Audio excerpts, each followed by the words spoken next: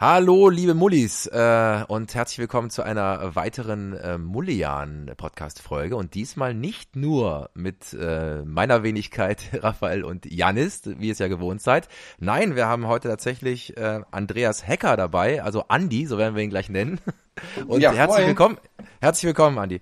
Und Moin, moin. und gleichzeitig können wir euch auch verraten, wir haben bisher ein Programm genutzt, das TriCast heißt, wo Jannis und ich ja immer schön aus Krefeld und aus Trier weit voneinander entfernt aufnehmen können. Und zu dritt hat das bisher nie geklappt. Ihr habt vielleicht auch die Folge gehört mit Lara, wo ich dann immer wieder rausgekickt wurde. Und deswegen probieren wir heute was völlig Neues mit euch, also eine richtige Premiere.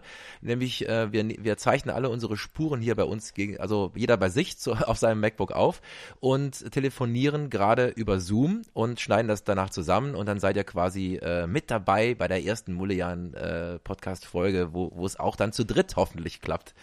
Und haben heute ein ernstes Thema. Jannis hat das vorgeschlagen. Ich habe davon keine Ahnung, sage ich sofort. Deswegen moderiere ich auch die Sendung, weil ich einfach genau wie ihr möglicherweise vielleicht Fragen haben werde oder vielleicht auch mal Gegenpositionen, keine Ahnung. Es geht um das Thema, das in aller Munde ist, nämlich Impfung. Was hat es mit der Impfung auf sich? Wo sind vielleicht die Kritikpunkte an der Impfung oder warum ist es völlig unbedenklich, sich impfen zu lassen? Ich gebe wirklich zu, dass ich davon sehr wenig Ahnung habe und nur gefährliches Halbwissen. Und deswegen haben wir uns nämlich den Andi in den Podcast geholt. Der kennt sich da ein bisschen besser aus. Und um direkt Kritik vorwegzunehmen, also ihr beiden kennt euch, weil ihr in der gleichen Agentur arbeitet. Jan, jetzt erklär mal kurz, was macht ihr in eurer Agentur eigentlich und welche Aufgaben und Positionen habt ihr in der Agentur?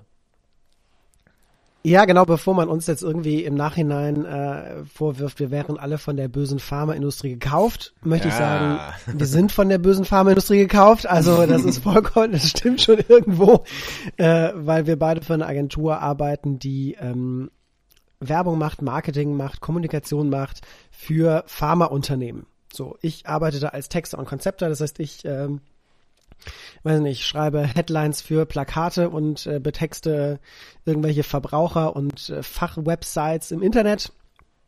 Und der gute Andi arbeitet mir gegenüber quasi als Medical Writer und sorgt dafür, dass ich auch nur Kram schreibe und wir nur Kram veröffentlichen, der auch halbwegs stimmt. Nicht, Andi? Genau. Ja, Andi, erzähl mal, was ist denn dein medizinischer Background? Was kannst du uns denn quasi bieten, dass wir dir gleich glauben, was du uns alles über Impfungen erzählst? Meine Kredibilität, die hole ich mir aus dem Studium und jetzt halt auch als Medical Advisor, die ich da noch dazu bekommen habe. Ich habe ursprünglich in der Uni Duisburg-Essen medizinische Biologie studiert, im Bachelor und Master.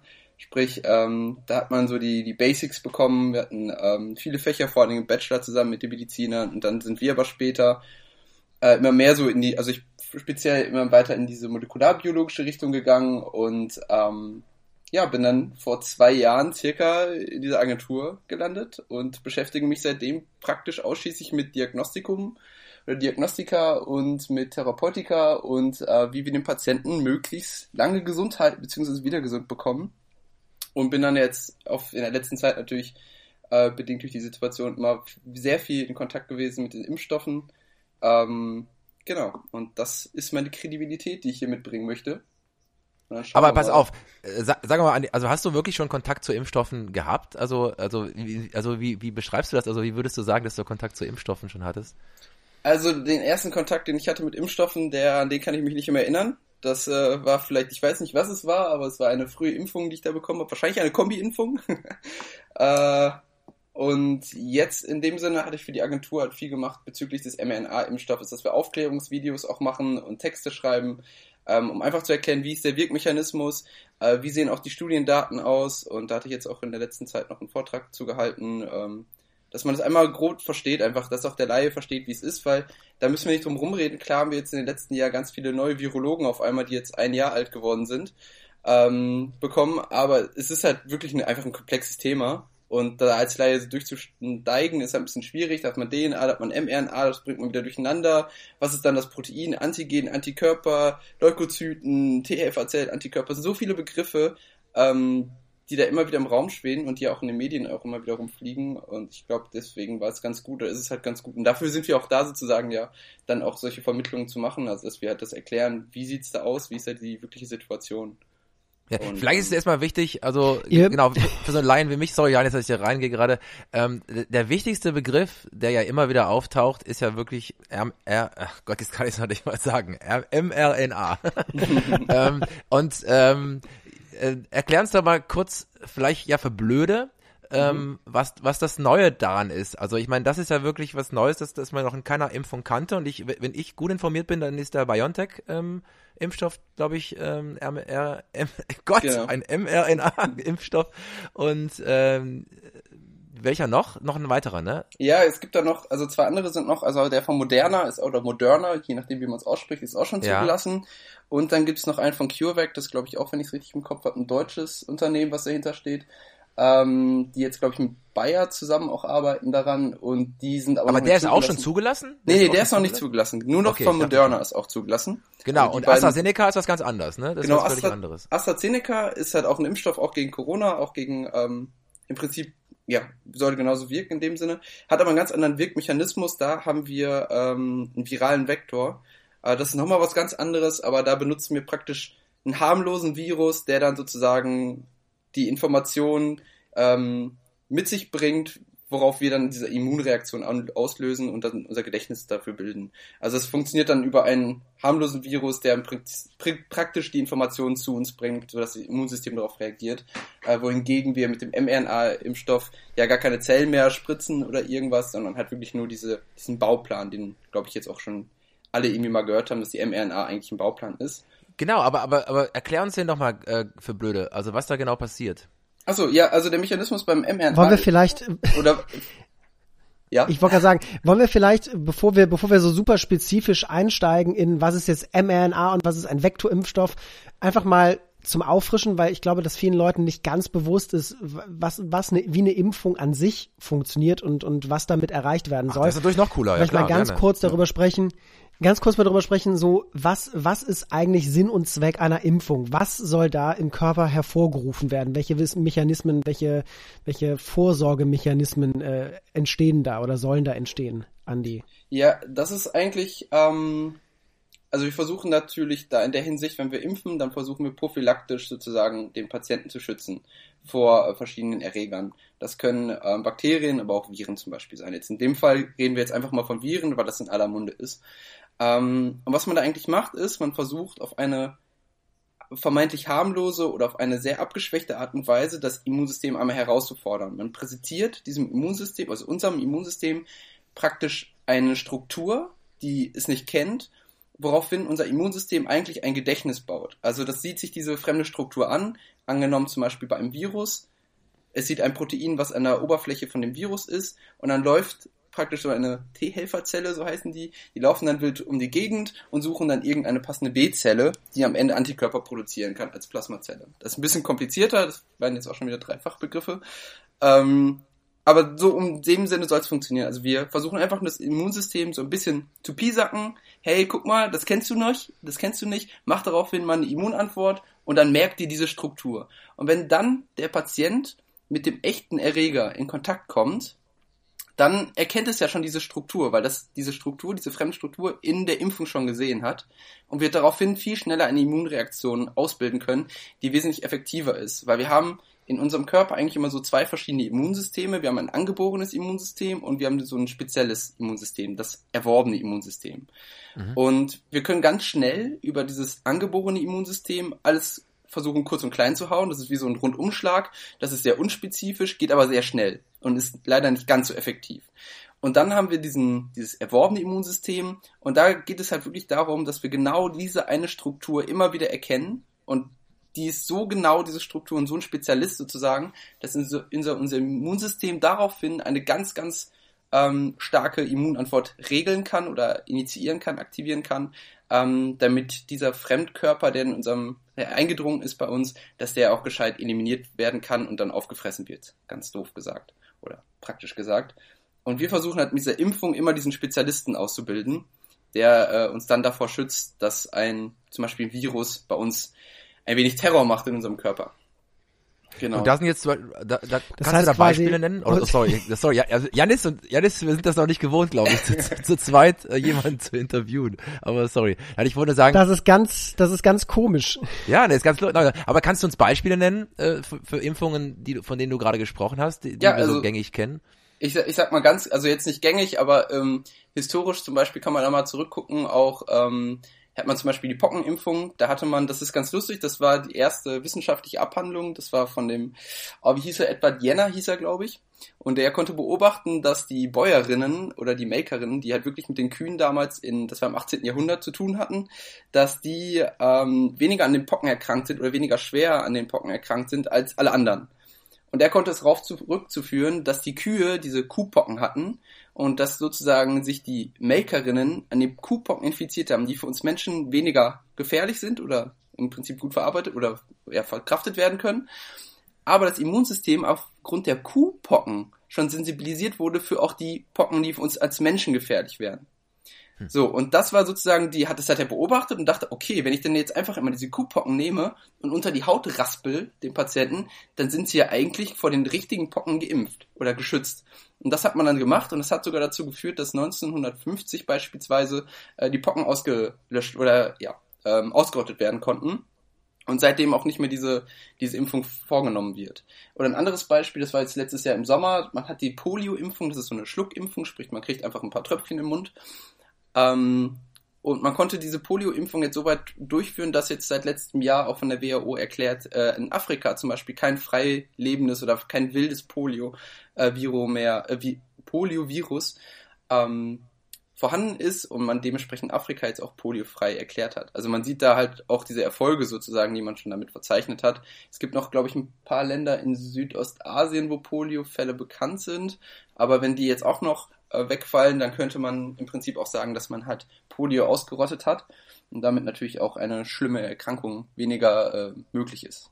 Also bei uns sowieso nicht so möglich, aber das ist zum Beispiel eine Impfung, die wir auch immer noch bekommen, die Polio-Impfung, damit eben dieser Erfolg, den man jetzt hat, gesichert wird und man nicht sagt, okay, wir impfen jetzt nicht mehr, weil ist ja super selten und dann würde der Polioerreger eventuell wiederkommen, weil er ist ja noch auf der Welt und vor allen Dingen in der Zeit der Globalisierung ist es ja super schnell, dass sich alles verteilt. Das haben wir, ein Jahr und die ganze Welt hat Coronavirus. Man sieht ja, wie schnell sich etwas ausbreiten kann. Ich meine, das ist natürlich ein sehr übertragbarer, guter Virus, also der sich schnell verbreitet. Aber es ist ja auch bei anderen Erkrankungen oder Erregern immer noch durchaus möglich. Genau, und das wären jetzt zum Beispiel zwei Impfungen, die auch zeigen, wie erfolgreich das ist. Aber es gibt von der STIKO, das ist die ständische Impfkommission vom Robert-Koch-Institut, in Berlin, und die gibt ja immer Empfehlungen raus. Also vor allen Dingen für Neugeborene gibt es ja diese Pläne, also welches Kind in welchem Alter geimpft werden soll, mit welchem Erreger oder mit welchem Impfstoff, um davor zu schützen. Und da ist zum Beispiel auch die Hepatitis B-Impfung immer wieder, die thematisiert wird, weil wie kann sich denn ein Neugeborenes an Hepatitis B infiziert? Das kann doch eigentlich gar nicht. Das wird ja über Körperflüssigkeiten ausgetauscht und zum Beispiel Drogensüchtige sind da eine Risikogruppe oder Personen mit wechselnden Geschlechtspartner, die dann unverhütet Geschlechtsverkehr haben. Und dann denkt man sich, aber mein Kind, wie soll das denn passieren?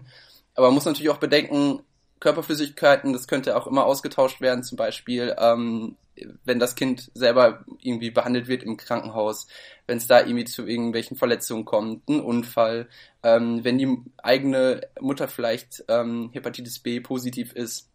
Ich meine, da gibt es natürlich Vorrichtungen, dass man sowas checkt, eigentlich immer, aber da ist natürlich auch das Risiko da. Und das Doofe bei neugeborenen Hepatitis B ist beispielsweise, dass diese Chronifizierung der Erkrankung halt so hoch ist, der Anteil davon. Also wenn ein Neugeborenes oder ein Kind, was ganz jung ist, Hepatitis B infiziert ist, dann chronifiziert sich das ganz häufig so, dass halt dieses Kind sein Leben lang geschädigt davon ist und halt nie gesund werden kann sozusagen. Und davor hat man im Prinzip Angst und die Impfung überwiegt da sozusagen diesen Nutzen-Risiko-Aspekt.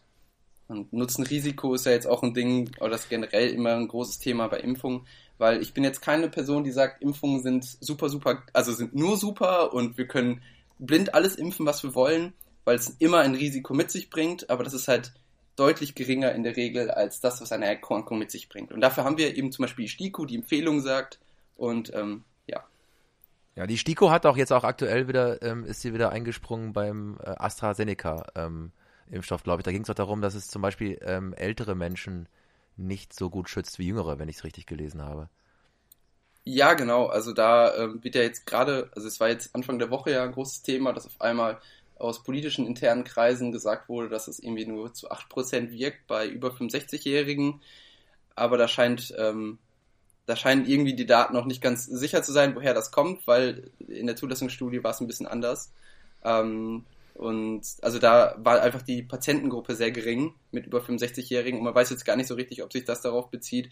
Bezieht man sich, wenn man sagt 8% irgendwie auf die Zulassungsstudie oder bezieht sich das auf irgendwelche Daten, die jetzt noch im weiteren Verlauf erhoben werden?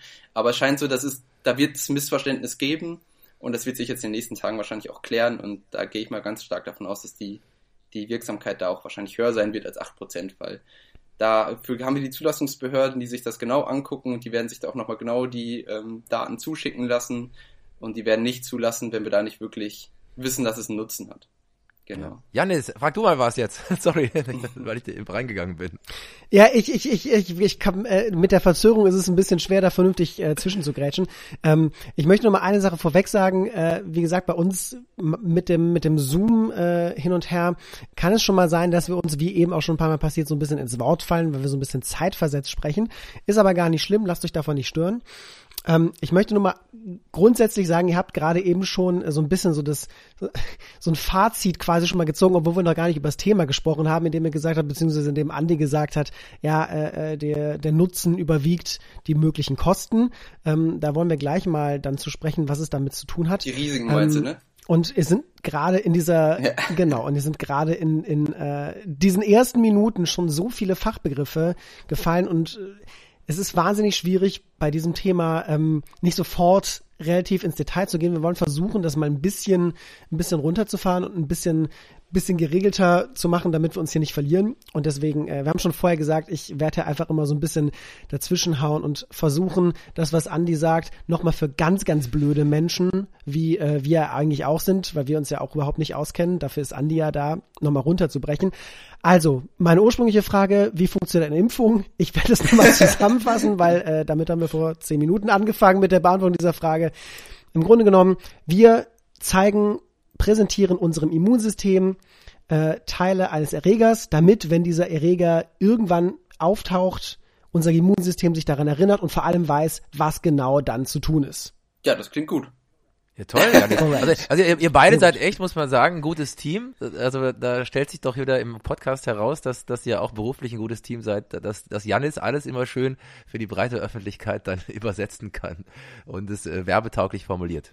Genau, das ist sowieso immer die Sache, wie es immer abläuft. Ich versuche immer die wissenschaftlichen Sachen rauszusuchen und dann schreibe ich das so runter, dann rede ich mit dem Jannis drüber und der Jannis schreibt es dann so, dass es auch schön ist und dass die Leute es auch gerne lesen oder hören oder was auch immer, was wir dann machen.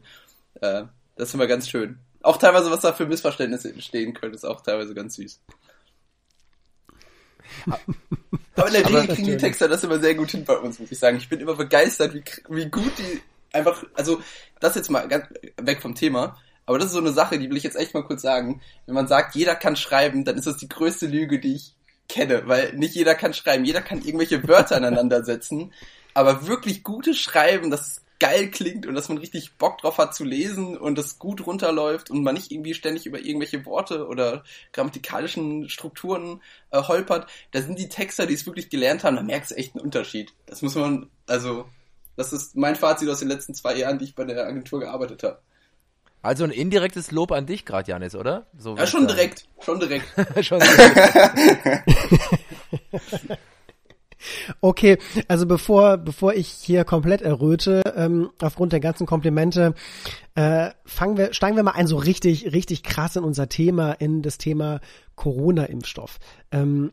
Da wurde wahnsinnig viel drüber gesprochen. Es wird immer noch wahnsinnig viel drüber gesprochen. Es gibt viele Menschen, die in diesem Corona-Impfstoff einen Heilsbringer sehen. Es gibt viele Menschen, die in diesem Corona-Impfstoff aber auch eine Gefahr sehen oder eine potenzielle Gefahr zumindest sehen. Die Wahrheit liegt vermutlich irgendwo dazwischen. Und du hast eben schon einige Wörter oder spezielle Begriffe, Fachbegriffe gedroppt, unter anderem diesen wunderbaren Begriff mRNA.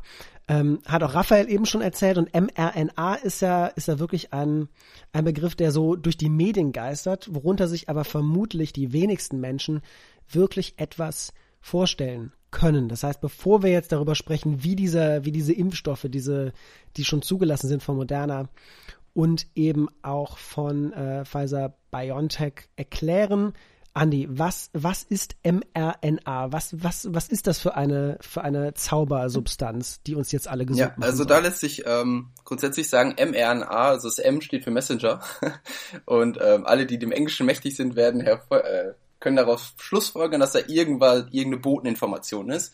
Und die mRNA ist eigentlich etwas, was unsere Zellen sekündlich in jeder Sekunde millionenfach herstellen. Weil man muss sich das so vorstellen, dass das Wichtigste für unsere Zelle in dem Sinne ja unsere DNA ist. Und die ist geschützt im Zellkern.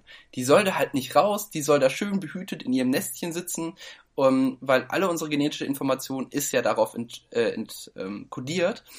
Und das ist die Basis für unser Leben sozusagen. Und da ist die Zelle wirklich drauf erpicht, ich möchte diese DNA so gut schützen, wie es geht. Und dann hat die Zelle sich einen ganz cleveren Trick überlegt und meinte, hey, ich kann doch diese DNA einfach in gewissen Teilen ablesen. Ich mache da eine gewisse Kopie raus und die Kopie schicke ich dann einfach nur raus aus dem Zellkern. So, und das ist genau das, was passiert. Die DNA wird in der sogenannten Transkription umgesetzt oder Teile davon werden abgelesen und man erstellt eine Kopie, das ist dann die mRNA. Und das ist dann sozusagen ein Stück genetischer Information, die zum Beispiel für ein einziges Gen spricht oder für ein Protein. Dann wird aus diesem Zellkern heraus, wird die mRNA über bestimmte Transporter in das Zytosol, also in das sozusagen Wasser der Zelle, was drumherum, also was in der Zelle drin ist, aber um den Zellkern herum flutscht sozusagen, wird es einfach rausgeschickt. Und dort findet es dann irgendwann den Weg zu den Ribosomen. Und die Ribosomen, wieder ein neuer Begriff, das sind Enzyme, die diese mRNA lesen können, weil das ist ein bestimmter Code, das sind eigentlich immer so 4 Bausteine und 3 Bausteine in einer bestimmten Reihenfolge ergeben immer eine Aminosäure. So, dann kommt das Ribosom, setzt sich also auf die mRNA und was dann passiert ist, die Ribosomen lesen 3 Basen, das sind diese Bausteine, ab und sagen, okay, das ist die Aminosäure, weiß ich jetzt Asparagin zum Beispiel. So, und dann setzen die das Asparagin da dran. Dann kommt die nächste 3 Bausteine, die in der mRNA drauf sind, und dann liest das Ribosom das wieder ab und sagt, guck mal, das ist ein Methionin, also das Methionin dran. Und so ergibt sich sozusagen eine ganz lange Kette aus einzelnen Aminosäuren und ganz viele Aminosäuren, die in einer Kette sind, können sich falten, können bestimmte Verbindungen untereinander herstellen und am Ende entsteht dann ein Protein. Und das ist genau das, was eigentlich in unseren Zellen sekündlich die ganze Zeit abläuft. Immer wenn irgendwo ein Protein gebraucht wird, wird die DNA abgelesen in der sogenannten Transkription. Daraus entsteht die mRNA, die geht ins Zytosol, die geht ans Ribosom. Das Ribosom liest die ab, setzt Aminosäure für Aminosäure aneinander und am Ende entsteht ein Protein. So, und genau das ist eigentlich die mRNA. Und interessanterweise, jetzt, wenn ich noch mal ein bisschen weiter ausholen darf, weiß ich nicht, mache ich einfach. Ja, unbedingt. Also Jannis muss alles hau alles raus. Interessanterweise ist es nämlich so, dass das Leben wahrscheinlich auch aus RNA geboren ist. Also, dass erst die RNA da war und dann die DNA, was irgendwie immer, was auch lange Zeit gar nicht so richtig verstanden wurde. Und das ist, soweit ich jetzt informiert bin, auch so der Stand der Dinge. Also die RNA ist eigentlich super instabil, also deutlich instabiler als die DNA und irgendwann hat sich es dann zufällig in der Evolution so ergeben, dass wir die DNA entwickelt haben als Lebewesen und dass man darauf dann lieber die genetische Information kodiert hat, weil die einfach deutlich stabiler ist. Die ist auch so ein Doppelhelix, also es sieht einfach auch optisch schon viel stabiler aus. So ein Einzelstrang wie die mRNA gegen so eine schöne, aufgedrüllte Alpha-Helix, wie die DNA ist, also so eine Spindelform, die ja hat, ist einfach deutlich stabiler. Und chemisch ist sie eben auch deutlich stabiler. Genau. Also ich fasse zusammen in super einfachen Worten. Die mRNA ist quasi eine Art genetischer QR-Code, der abgelesen wird, wenn man ein bestimmtes Ding haben genau, möchte. Ein bestimmtes Protein. Genau. Ein bestimmtes Protein. Und Proteine brauchen wir Menschen immer, weil Weil wir alle ganz groß Muskelaufbau machen wollen und Bodybuilder werden wollen. Nein, genau, das kennen wir doch. Proteine brauchen wir doch alle zum Bodybuilding. Der German Gladiator, der braucht Proteine. Ja, wir brauchen Gladiator. Habe ich gestern noch die Werbung von, was ist das, Aldi, wo Ralf Möller jetzt Werbung macht, und ich habe vorher, also ohne Witz, ich weiß nicht, ob das jetzt wieder irgendwie ist, weil man im selben Netzwerk war und das Instagram und Netflix irgendwie eine Connection hat, ich habe keine Ahnung. Aber ich habe vorher, ich wollte eigentlich nur die ersten 10 Minuten gestern Abend gucken von Gladiator auf Netflix, und aus 10 Minuten sind dann halt die 2 Stunden 45 oder was ist es geworden. Es war auf einmal 1 Uhr nachts, und ich will noch einmal kurz auf Instagram draufsehen. Das erste, was ich bekomme als Werbung, ist eine Werbung von High Protein mit Ralf Möller für Aldi. Oh Gott. Und ich dachte mir so, wow! Ja. Wow!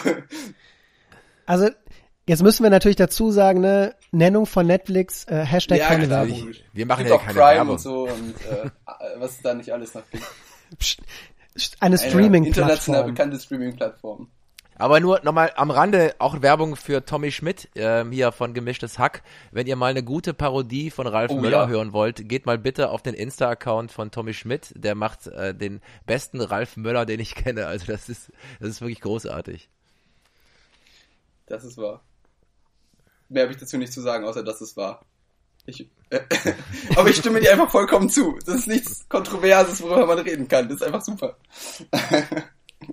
Okay, wunderbar. Das heißt, wir wissen, wir sind jetzt alle ein bisschen schlauer. Es fühlt sich gerade wieder so ein bisschen an, als würde ich, weiß ich nicht, ein halbes Jahr, ein komplettes Semester Bio-Unterricht nachholen. Ja, heute ist Mulian ist heute Bio-Unterricht. Das ist doch wunderbar. Das muss ich mal sagen, Raphael und ich, wir stehen ja eigentlich fürs Befreite drauf loslabern, und das ist aber auch für uns eine ganz spannende Abwechslung, heute mal so ein wirklich fachliches Thema erklärt zu bekommen, und bestimmt auch für unsere Hörer ganz spannend, da so ein bisschen sich wieder daran zu erinnern, was man damals in der Schule theoretisch irgendwann mal gelernt hat. Wobei ich glaube, wir haben das nicht gelernt, weil bei uns in Belgien, für die Hörer, die es nicht wissen, ist es an manchen Schulen so, dass die Wissenschaftsfächer Chemie, Biologie und Physik nicht getrennt werden, sondern als ein Unterricht gegeben werden. Und wir hatten halt damals einen Wissenschaftslehrer, der Biologie langweilig fand und deswegen beschlossen hat, er macht es nicht. Krass. So einfach ist es. Viele Grüße an Christian Döstoki, meinen ehemaligen Wissenschaftslehrer. Ja, schöne Namensnennung, auch nochmal richtig schön. Aber ich meine, zusammengefasst, wir wissen jetzt, was ist eine Impfung, und wir wissen jetzt, was den neuartigen Impfstoff von dem gewöhnlichen, den wir bisher kannten, unterscheidet. Ja, das wissen wir eigentlich noch nicht. Wir wissen jetzt eigentlich erst nur, was eine mRNA macht. Okay, gut. Ja, genau, ja, okay. Genau, weil die Unterschiede, oder was ist jetzt das Neue mit dieser mRNA-Technologie ist, dass man halt nicht wie üblich einfach Bestandteile von dem Virus zum Beispiel, gegen das wir impfen wollen, dem Patienten gibt, oder man tötet den Virus erst im Labor ab und spritzt ihn dann, oder etc. Also das ist so das Klassische, wir machen den Virus kaputt, spritzen ihn, oder wir packen nur Teile vom Virus, gegen das wir impfen wollen, in die Impfung und spritzen die, sondern jetzt benutzen wir wirklich nur die mRNA. Also das kann man sich so ein bisschen vorstellen wie, wir geben halt wirklich nur das Rezept den eigenen Zellen, und unsere Zellen erstellen selber den Impfstoff. Weil in unserem Körper, und das ist halt super krass konserviert, also konserviert bedeutet in dem Fall nicht irgendwie, da sind ganz viele E-Mittel drin, die irgendwie schlecht für die Gesundheit sind, sondern konserviert bedeutet evolutionär, dass sich da nicht viel verändert hat. So, weil das ist bei ganz vielen Lebewesen gleich. Und diese Aminosäuren, die sind bei uns in fast allen Lebewesen immer sehr ähnlich, beziehungsweise sogar identisch.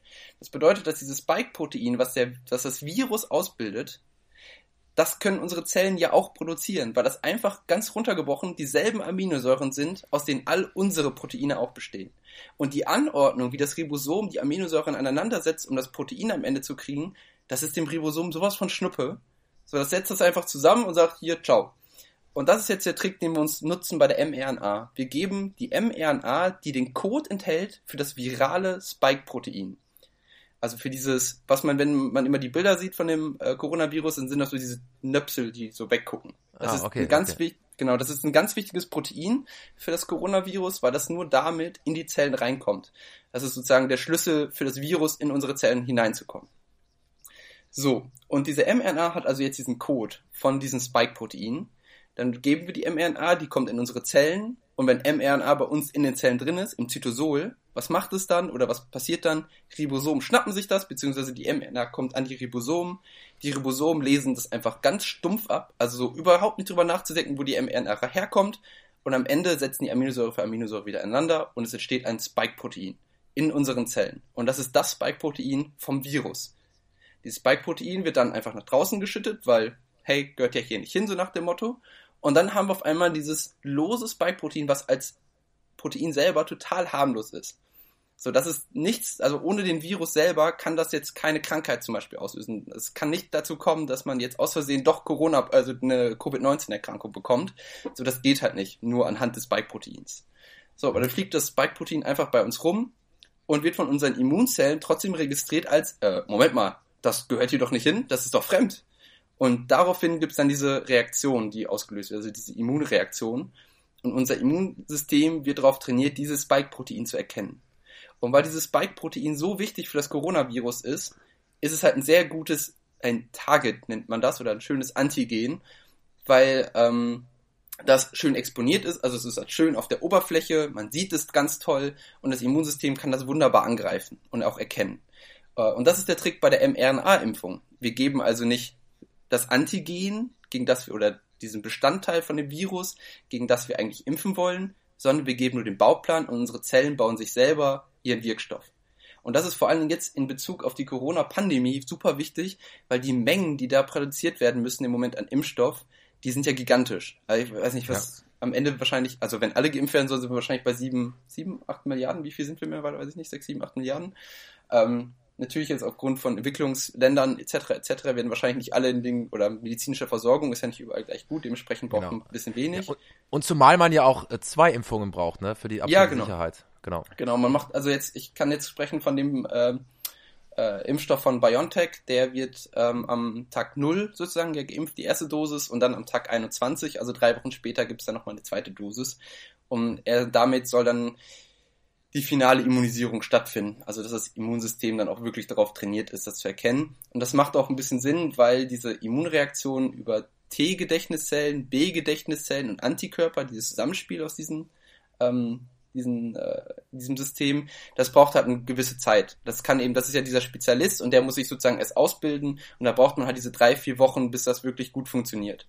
Und davor ist halt die Immunreaktion noch nicht so richtig da und man hat auch noch nicht genug Schutz sozusagen. Genau, aber der Vorteil jetzt, warum wir das mit dem Bauplan so toll finden, oder was das für einen Vorteil jetzt hat in Bezug auf die Pandemie, ist der folgende, dass es viel einfacher ist, die mRNA zu produzieren, als wenn wir jetzt erstmal im Labor überall die Viren produzieren müssten, die Viren abtöten müssten und die dann erst spritzen. Das geht einfach viel schneller, wir kriegen es mit wesentlich weniger Material viel mehr hin. Wenn wir jetzt einfach nur die mRNA machen, also nur das Rezept bauen. So, das ist der Trick, oder das ist halt jetzt das Tolle in der aktuellen Situation, dass wir halt ganz schnell ganz viel produzieren können, auch wenn wir jetzt im Moment Lieferprobleme haben, jetzt zumindest in Deutschland was haben wir heute, den 28.01.? Ich glaube Genau, also haben wir heute bei der Aufzeichnung und am Sonntag wird es ja quasi dann ausgestrahlt. Aber ja, Mist, auf jeden Fall jetzt habe ich gespoilt hier. Nein, wir sind nicht live, oh Gott. Ich dachte, ihr sitzt immer in meinem Kopf, wenn so live, wenn ich euch anmache bei Spotify. Damn you, Mullians.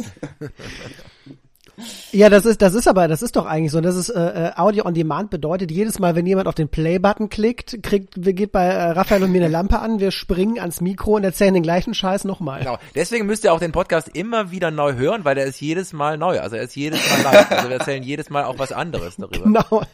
Ja. Aber Andi, genau. Andi, ich stelle ja Fragen wie ein Blöder, aber ich kriege ja nur so gefährliches Halbwissen aus den Nachrichten mit. Also dieser mRNA-Impfstoff, der ist ja, glaube ich, ursprünglich, wenn ich es richtig verstanden habe, entwickelt worden, gegen Krebs vorzugehen, kann das sein? Aber genau. bisher ist ja aber noch nichts diesbezüglich passiert, oder? Der ist ja noch nicht eingesetzt worden. Also nichts passiert, kann man nicht sagen. Das waren jetzt halt, ich glaube, die forschen da circa seit 20, 25 Jahren oder so in dem Dreh, wird daran geforscht. Und das benutzt ungefähr so eine ähnliche Idee wie jetzt auch bei der Impfstoff. Also für die Krebsforschung soll das so funktionieren, dass wir praktisch den Patienten erstmal so behandeln, dass der ganz wenig Krebszellen noch hat. Und dann ist es immer so der Fall bei Krebszellen, dass sie sich halt irgendwie verstecken können. Und die schlafen teilweise, so nennt man das dann einfach, dass so einzelne Krebszellen, die wir zum Beispiel bei einer Operation übersehen haben, weil, es ist halt eine einzelne Zelle, also so genau wegzuschneiden ist halt manchmal schwierig, die können sich halt irgendwo im Gewebe in unserem Körper noch verstecken. Aber was wir machen können ist, wir könnten die vorher, also wenn wir diesen Tumor, den großen Tumor rausnehmen mit den ganz vielen Krebszellen, können wir uns den genau angucken im molekulardiagnostischen Labor und können da eventuell herausfinden, welche Oberflächenstrukturen bei diesen Krebszellen anders sind oder vielleicht einzigartig sind, die unsere anderen Zellen, halt unsere gesunden Zellen nicht haben. Und das ist der Trick, wo jetzt die mRNA bei Krebs reinkommen soll, indem wir uns dann angucken, guck mal, hier ist ja ein Protein auf der Oberfläche von dieser Krebszelle, dieses Protein sollte da eigentlich bei gesunden Zellen nicht sein. Und dann können wir eine mRNA basteln, genau für dieses eine Protein, geben diese mRNA dem Patienten und das Immunsystem wird dieses Protein dann ja ganz häufig sehen und wird darauf sensibilisiert. Und so kann das Immunsystem dann diese versteckte Krebszelle finden, oder so zumindest die Idee, sie findet dann diese versteckte Krebszelle, weil sie ja dafür sensibilisiert wurde, dieses Protein zu finden, und kann dann diese Krebszelle, die noch versteckt irgendwo in unserem Körper steckt, töten. Also diese schlafende Zelle wird dann getötet vom Immunsystem. Und das ist ja fast genau dasselbe Prinzip wie jetzt bei der Impfung auch. Und da wissen wir jetzt, also da gibt es ja ganz viele Tierexperimente, dementsprechend ging das ja jetzt auch recht schnell so, dass man so Tierexperimente überspringen konnte, dass es gut verträglich ist, diese mRNA-Impfstoffe, und da hat man also praktisch sehr, sehr viel Arbeit schon im Vorfeld gemacht. Und Anfang des Jahres war es dann ja so, dann kam die Pandemie auf und hat sich gedacht, okay, wir brauchen jetzt ganz schnell einen Impfstoff eigentlich, weil anders kriegt man die Pandemie ja nicht in den Griff. Hey, wir haben diese mRNA-Technologie, die klingt sehr vielversprechend. Die ersten Daten, die man hat, so aus der Krebsforschung, sehen auch gut aus. Können wir das Modell nicht einfach übersetzen sozusagen für die Impfungen gegen jetzt den Coronavirus?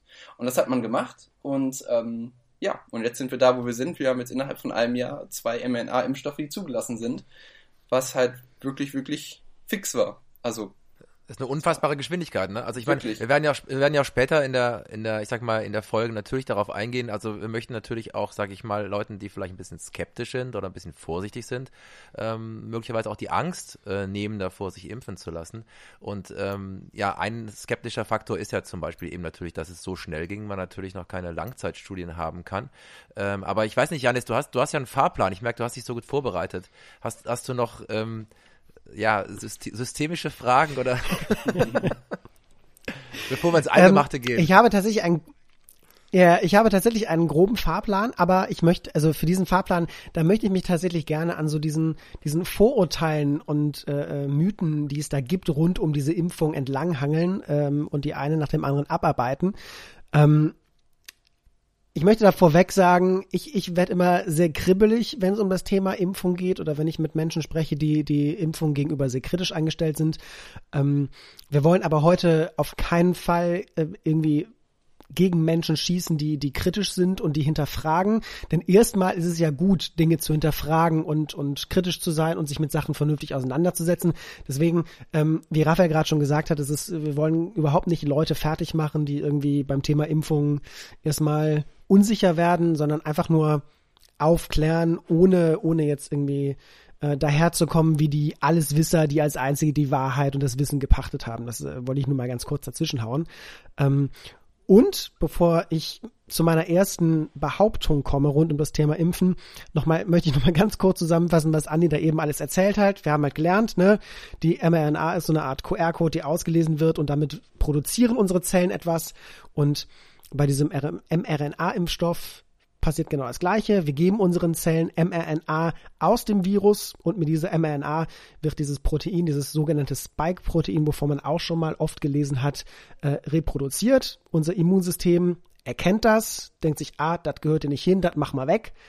Und wenn das Virus dann kommt, erkennt das Immunsystem dieses Protein auf der Oberfläche vom Virus und sagt, hey, den kennen wir, der gehört hier nicht rein, du kommst nicht rein, wie Kaya immer gesagt hat, und macht dann das Virus fertig. Soweit die Idee. Wir haben gelernt, ne, es passiert da irgendwas in unseren Zellkernen, es hat irgendwas mit DNA zu tun und mit Genetik und so weiter und so fort. Und da liegt die Frage beziehungsweise diese Behauptung auch nahe, dass die mRNA-Impfstoffe eventuell unsere DNA und unser eigenes Erbgut verändern können, weil da irgendwas in den Zellen passiert. Lieber Andi, was ist da dran an dieser Behauptung? Also die Idee dahinter, ja, wie du gerade gesagt hast, ist halt, die hört man immer ganz häufig, aber da ist halt wirklich tatsächlich nichts dran. Da gibt es mehrere Gründe für. Also einerseits müssen wir sagen, dass das biologisch unlogisch ist. Also es wäre eine unlogische Reaktion. Das macht überhaupt keinen Sinn, biologisch gesehen. Und zweitens haben wir da sowas medizinisch auch noch nie beobachten können. Und die Gründe dafür sind, warum das unlogisch ist, wir produzieren ja selber durchgängig mRNA in unseren Zellen. Wenn das Risiko wirklich bestände, dass sich mRNA in unser Genom, also in unsere DNA zurück reinschneidet, dann würde das ständig passieren. Und das wäre ein Zustand, der für uns nicht lebensfähig wäre. Das wäre, also diese Zellen, die sowas machen würden, die würden in kürzer Zeit entweder Krebszellen werden oder halt einfach wirklich versterben. Das bedeutet, aus biologischer Sicht macht es überhaupt keinen Sinn.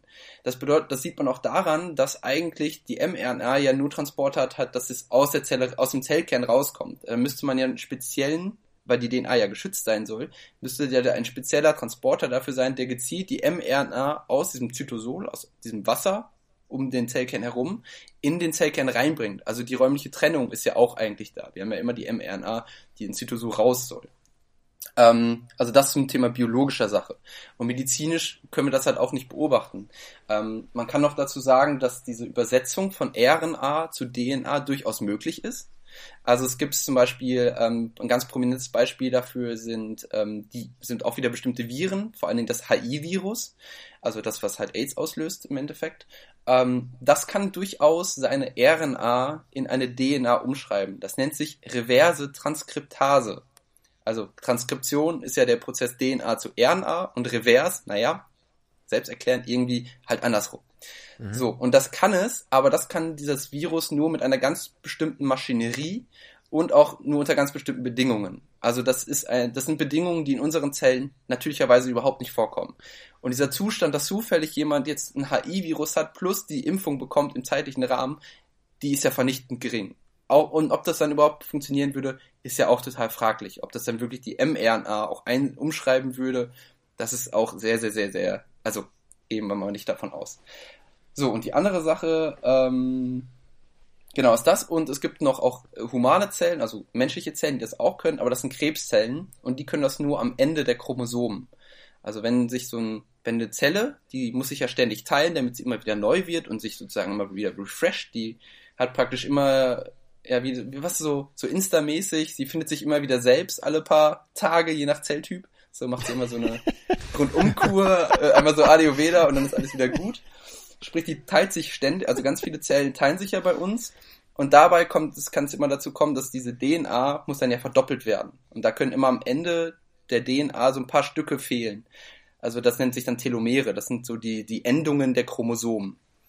Und da gibt es einen Mechanismus, dass man praktisch diese Chromosomen anhand einer RNA wieder lang macht. Aber das sind ganz repetitive Sequenzen. Das bedeutet repetitiv, das sind immer wieder wiederholende Bausteine. Also es ist halt immer so jetzt in Aminosäuren, in Basen gesprochen, ist es dann so ein AT zum Beispiel.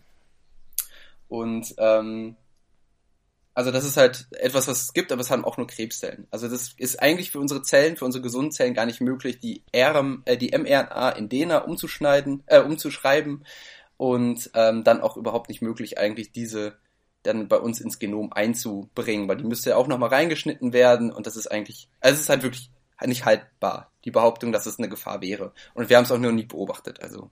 Ja, also man muss ja immer unterscheiden natürlich zwischen Behauptungen und einfach auch Ängsten oder so, die da sind. Genau. Und ich bin hier quasi der der Teil von Mullejan heute, der eben auch natürlich sag ich mal, vorsichtig ist. Ich würde es mal so sagen. Ich bin natürlich, ich kann ja kein Kritiker der Impfung sein, wenn ich mich nicht auskenne, sondern ich bin einfach vorsichtig, neugierig, informiere mich links und rechts und ich finde das auch nur gut.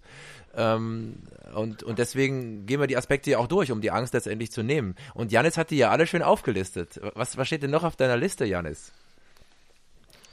Also, ich würde tatsächlich, weil wir jetzt gerade im Thema drin sind, Ich finde es übrigens sehr schön, Andi, wie du das erklärst, und ich hoffe, dass unsere Mullis, die sich das anhören, dass sie diesen ganzen Erklärungen folgen können. Ja, das Schöne ist ja, wie gesagt, dass so man auch den Podcast natürlich auch mehrere Male hören kann, wenn man nicht alles verstanden hat. Also ich werde ihn mir sicherlich danach auch nochmal anhören und vieles aufschreiben. Und das ist ja zum Glück möglich, weil wir eben nicht live sind. Weil natürlich fallen da viele Begriffe und man kann nicht alles sofort verstehen. Aber ich finde, im Großen und Ganzen habe ich jetzt den Mechanismus schon durch dich besser verstanden. Das finde ich auch schon mal toll. Ja, das freut mich doch schon. Genau. Also, indem man da irgendwie aufklärt, ist doch gut. Und nee, du hast ja vollkommen recht, es sollte gar nicht jetzt irgendwie despektierlich klingen oder so, mit Behauptungen. Und es ist ja völlig vernünftig auch, das stark zu hinterfragen, vor allen Dingen, also das Thema generell bei Impfen stark zu hinterfragen, weil prinzipiell ist jede Impfung ein gewisses Risiko, was ich wieder eingehe, und ich bin ja eigentlich gesund. Also ich setze mich einem Risiko aus, obwohl ich aktuell gesund bin. Und das ist natürlich so ein paradoxes Gefühl, was man dann hat. Warum sollte ich mich impfen? Ich bin doch gesund. Von daher, ich kann sehr gut verstehen, warum Leute da sehr skeptisch sind oder sich halt einfach halt gut informieren müssen oder wollen. Das Problem ist halt nur, dass man halt wirklich die gescheiten, also fundierte Quellen oder fundierte Meinungen finden muss. Und das vor allen Dingen, glaube ich, jetzt in Zeiten von dem Internet sehr schwierig ist, weil jeder ja doch ein Sprachrohr findet. Wie wir zum Beispiel mit unserem Podcast jetzt. Oder ihr mit meinem Podcast. Genau. Jeder setzt sich vors Mikro und kann irgendwas irgendwas reden.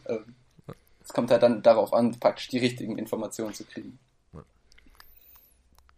Ich möchte jetzt, also ich kann mir so diverse Seitenhiebe zwischendurch, kann ich mir einfach nicht verkneifen. Und wo wir gerade über das Thema seriöse Quellen sprechen, wenn eure einzigen Informationsquellen irgendwelche YouTube-Videos sind, meistens mit dem Handy selbst gefilmt, dann könnt ihr mit ziemlich großer Wahrscheinlichkeit davon ausgehen, dass das nicht unbedingt wissenschaftlich fundiert ist, was da passiert. Also holt euch euer Wissen bitte nicht nur von irgendwelchen YouTube-Videos, das ist ganz wichtig.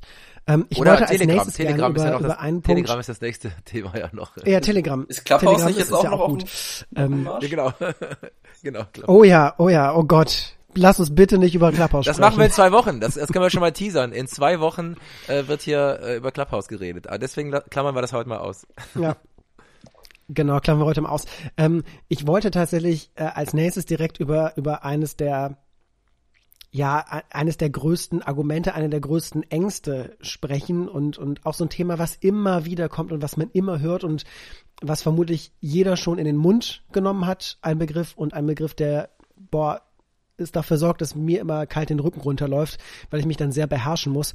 Und das ist die Frage nach diesen sogenannten Langzeitfolgen. Das ist ja auch so ein absolutes Unwort geworden, jetzt schon in kurzer Zeit.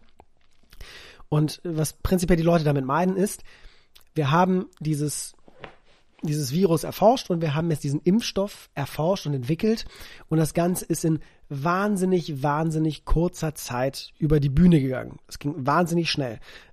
Das ist noch so ein Thema für sich, wie es überhaupt sein konnte, dass sich das so schnell entwickelt hat und dass dieser Impfstoff so schnell zugelassen wurde.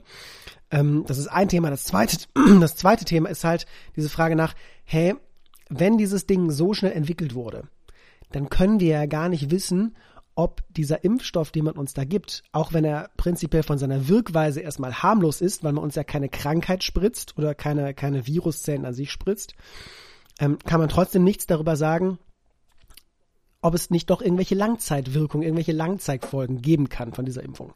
Und das ist tatsächlich für viele Menschen so eine Angst, warum sie dieser Impfung so ein bisschen kritisch und vielleicht sogar ängstlich gegenüberstehen. Wir wissen nicht, was vielleicht in einem Jahr oder 2 oder 3 oder 4 mit uns passiert. Dabei kann man vermutlich diese Angst relativ einfach abtun, denn kein Medikament, was neu auf den Markt kommt, hat Langzeitstudien. Das ist doch so. Ja, das ist durchaus so. Also es ist ja immer mit der Phase 3 Studie wird die Zulassung gegeben. Das bedeutet, es hat eine Studie mit in der Regel so um die 3000 Leute, die da eingefasst werden. Und da guckt man sich dann halt die Verträglichkeit und die Wirksamkeit an. Und dann sozusagen die Phase 4 Studie ist dann, sagen wir mal ganz doof gesagt, die Feldstudie. Da guckt man sich dann an, wie verhält sich das Medikament denn wirklich in der Real World. Das sind dann diese Real World Data, die man bekommt. Und guckt sich dann an, ob das, was wir in den Studien gesehen haben, denn auch wirklich zutrifft im weiten Feld.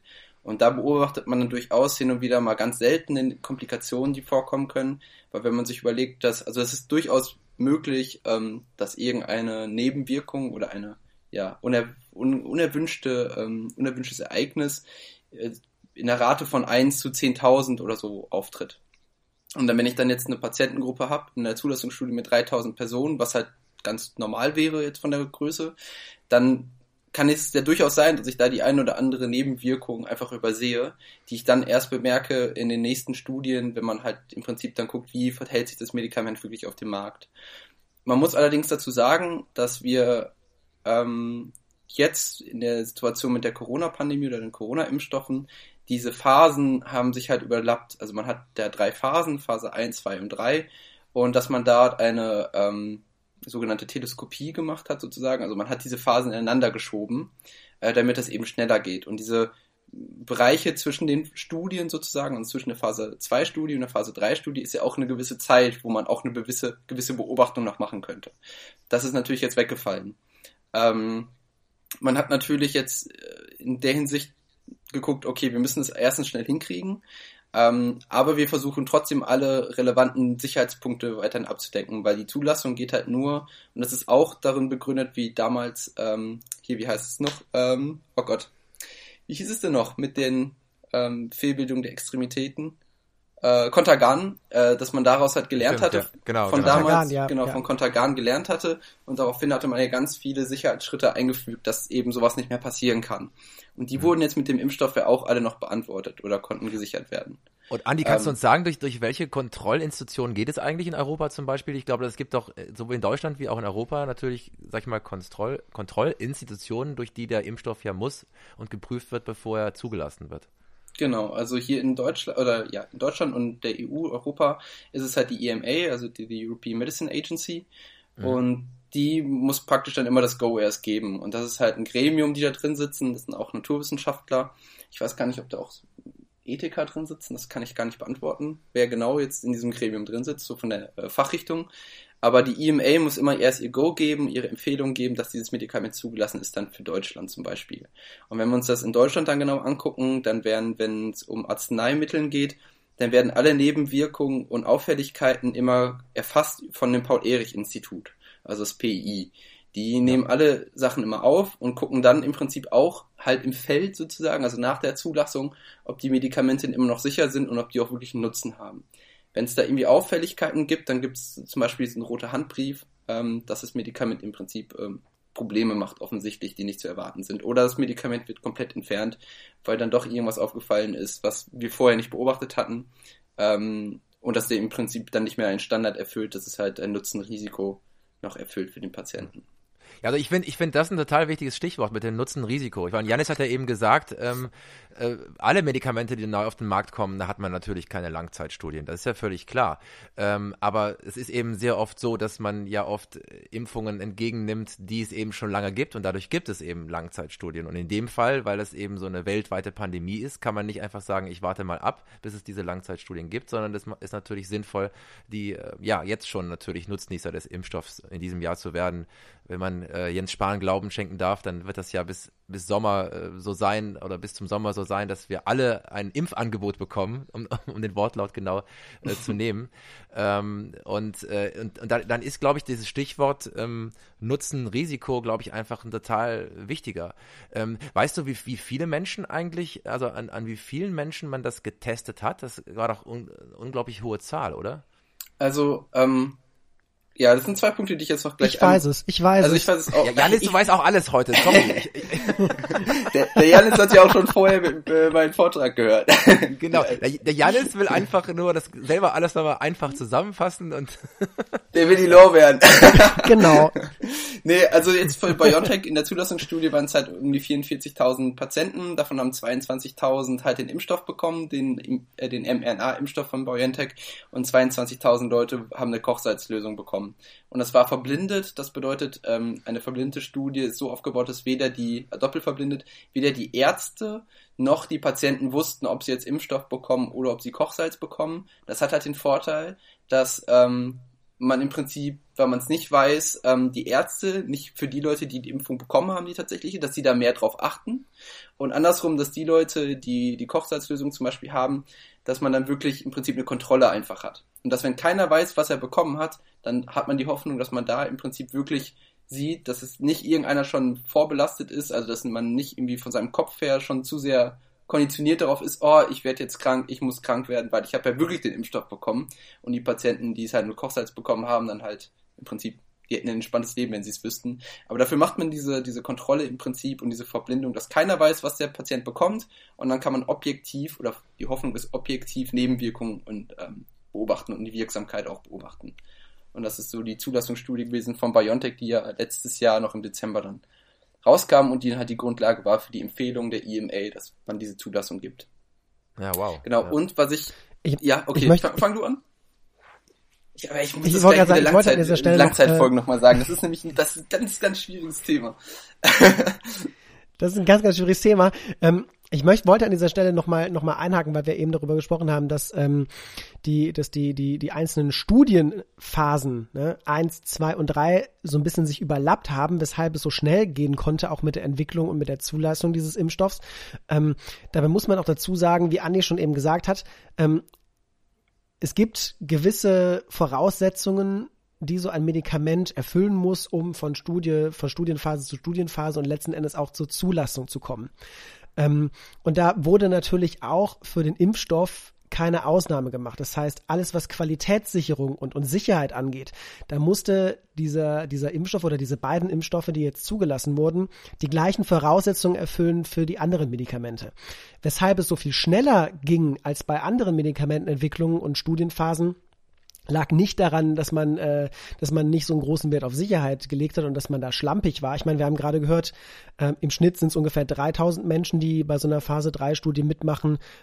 Jetzt hier allein bei Pfizer-BioNTech sprechen wir von 44.000 Menschen, also so viel zum Thema Sicherheit, sondern dass es vor allem administrative Hürden sind, die abgebaut wurden, damit das Ganze schneller über die Bühne gehen kann. Und man hatte einfach so viel mehr Geld auch. Sagen, weil das, glaube ich, Also ich meine, der finanzielle Aspekt ist halt auch drin. Das ist, also normalerweise wirft man halt nicht mal eben kurz eine Phase-3-Studie auf den Markt und sagt, hey, wir machen das mal eben, wir wuppen das.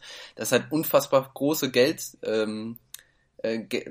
was man dafür braucht. Und jetzt hatte man halt, weil das halt auch so ein globales Problem war, also jeder hat Geld da reingepumpt, damit es eben schnell geht. Und das sieht man ja auch dann auch diese ganzen Kooperationen.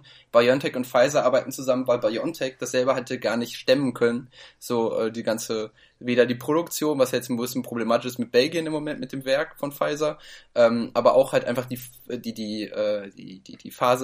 Zulassungsstudie, das Ganze aufzubauen, diese ganze Organisation, das ist halt ein Riesenaufwand. Und das ist natürlich auch ein Ding, warum es einfach diesmal schneller ging. Man hat einfach viel mehr Geld und Mittel gehabt. Also Fördermittel. Das mit dem Geld ist ja noch ein wichtiger Aspekt, über den wir gleich auch noch reden können, sozusagen wie die Bestellungen der Impfstoffe waren. Da ist ja auch einiges schiefgelaufen, finde ich, in Europa. Auch wieder Belgien, ne? Ja, ja stimmt, da kommt Belgien wieder ins Spiel. Mann. Mit Mullian gehören wir ja dazu, auch zu Belgien in dem Fall. Aber da ist ja auch einiges schiefgelaufen in Sachen Bestellung oder da gibt's ja, also Deutschland möchte ja keinen Impfnationalismus betreiben, was ich gut finde, aber andere Länder machen das zum Teil dann schon. Kriegt man ja dann doch ein bisschen mit. Ja, ich glaube, diesbezüglich hörst du ja immer wieder Israel, so dass Israel das ja so viel besser macht alles. Aber das kann man halt schwer vergleichen jetzt mit unserer Situation hier zum Beispiel in Deutschland, weil Israel erstens deutlich kleiner ist. Und die Strukturen, die in Israel sind, ja auch eine ganz andere sind. Also datenschutztechnisch ist es ja ganz anders aufgestellt. Und die wissen halt einfach kommen viel schneller und einfacher an die Daten, die man braucht, welcher Mensch jetzt in welcher Patientengruppe ist und wann geimpft werden soll. Bei uns ist es ja alles 3-fach, 5-fach versiegelt und nochmal einen Stempel drauf gemacht, dass das bloß keiner lesen kann. Und da ist es halt zum Beispiel ganz anders. Und die haben ja auch ein Abkommen gemacht mit Pfizer. Das ist halt ein sogenanntes Modellland für Pfizer, dass man da halt wirklich guckt, wie funktioniert das, wie ist die Verträglichkeit, wie ist die Wirksamkeit. Und die Regierung muss ja dann auch Daten von den Patienten an Pfizer weitergeben, wie denn wirklich die Wirksamkeit ist. Und ich glaube, wenn wir das in Deutschland gemacht hätten zum Beispiel, dann, also das wäre, glaube ich, datenschutztechnisch überhaupt nicht möglich. Und klar werden die dann sozusagen da auch bevorzugt, auch von Pfizer, weil die wollen ja auch ganz schnell wieder neue Daten, um halt auch Sicherheit zu generieren. Ja, wovon wir auch alle profitieren, ne? Ich meine, davon profitieren wir ja auch von diesen Studien. Das sind ja sozusagen diese Studien, von denen wir gesprochen haben, die dann irgendwann zu Langzeitstudien werden, automatisch. Genau. Und wenn wir immer reden von Langzeitschäden, ich glaube, da muss man noch einmal so die Definition sich nochmal vor Augen halten. Ein Langzeitfolgen oder Langzeitschaden, das ist kein Schaden, der erst nach langer Zeit auftritt.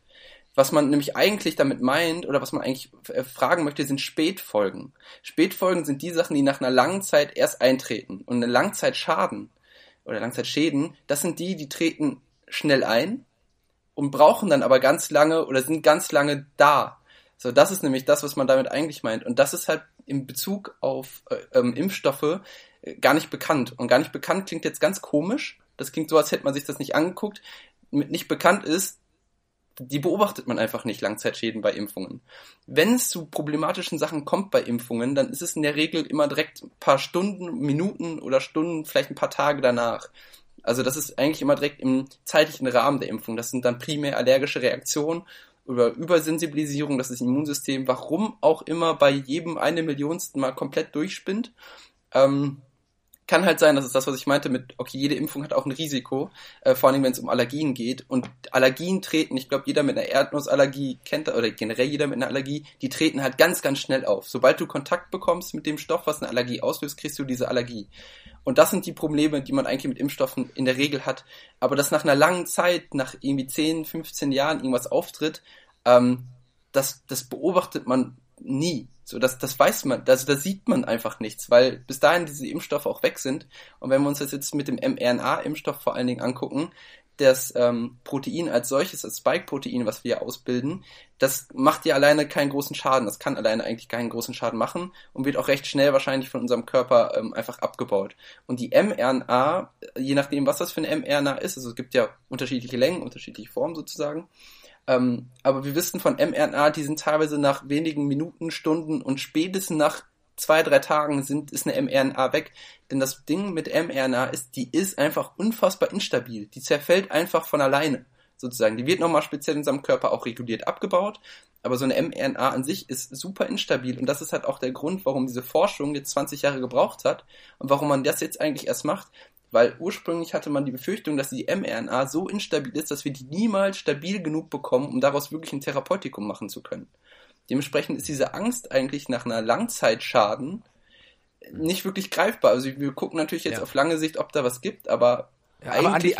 Andi, man muss auch unterscheiden. Also ich habe zum Beispiel gar nicht von Langzeitschäden gesprochen. Das hat jetzt Jannis eben gemacht. Also ich rede von Langzeitstudien. Und da ist ja zum Beispiel Inhalt einer Langzeitstudie wäre ja zum Beispiel auch, wenn ich zum Beispiel geimpft bin ich dann auch nicht mehr ansteckend. All solche Dinge, die weiß man ja noch nicht so genau und die wird man mit der Zeit erst wissen. Das meinte ich mit Langzeitstudien. All solche, klar. Genau, solche Kriterien oder wie lang ist man überhaupt auch immun, wenn man zum Beispiel geimpft ist, wann muss man vielleicht wieder geimpft werden oder ist man lebenslänglich immun oder. Also weißt du, was ich meine? Das meine ich zum Beispiel mit Langzeitstudien, man wird noch vieles herausfinden, dadurch, dass man es natürlich dann an vielen Menschen ausprobiert und Zeit vergeht einfach. Ich denke mal, das ist schon auch ein Aspekt. Ja, total. Nee, da gebe ich dir komplett recht. Ich habe mich jetzt nur auf die Verträglichkeit konzentriert. Und die sollte eigentlich, das sollte sich, also hoffentlich, gehen wir mal ganz schwer davon aus, nichts verändern auf lange Sicht. Und das, was du meinst mit der Wirksamkeit, ob es also es nennt sich eine sterile Immunisierung, das bedeutet, dass du halt nicht mehr weitergeben kannst, den Erreger.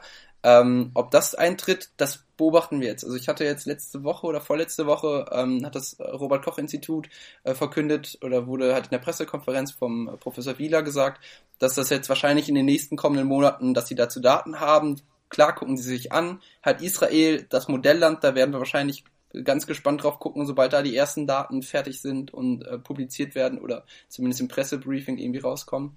Aber das sind natürlich super spannende Fragen, die jetzt kommen. Also auch das, wann muss ich mich nochmal impfen? Bin ich für 1 Jahr immun? Bin ich für 2 Jahre, 3 Jahre?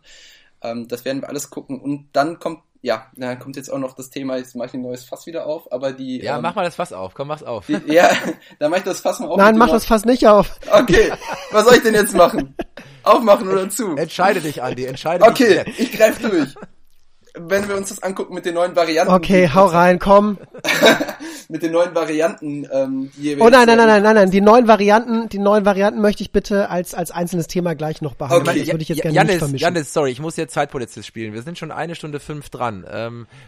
Scheiße. Wir müssen schon Gas geben. Also wir können es jetzt nicht, also wir können jetzt, oder wir machen daraus zwei Podcast-Folgen.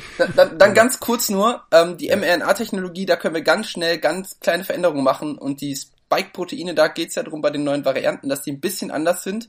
Das Immunsystem, das wissen wir jetzt auch in ersten Studien, zumindest aus der Zellkultur, scheint es so zu sein, dass die wenn wir sozusagen den normalen Coronavirus, sage ich mal, also nicht diese speziellen Mutanten hatten oder diese speziellen Varianten hatten, dass wenn ich dagegen immun bin, dass die ein bisschen schwächer ist, die Immunreaktion auf diese neuen aus Großbritannien, Brasilien und Südafrika, aus diesen neuen Varianten, aber dennoch immer noch eine Aktivität zeigen dagegen.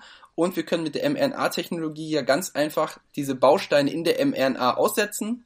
Und dann würden wir praktisch für das neue Spike-Protein, was von diesen neuen Varianten ist, könnten wir auch ganz schnell wieder einen ganz frischen Impfstoff haben, der in der Wirksamkeit und Sicherheit vergleichbar sein sollte mit dem, was wir in der ersten Zulassung haben. Sprich, das sollte ganz schnell gehen und das ist ein super großer Vorteil jetzt in der aktuellen Situation.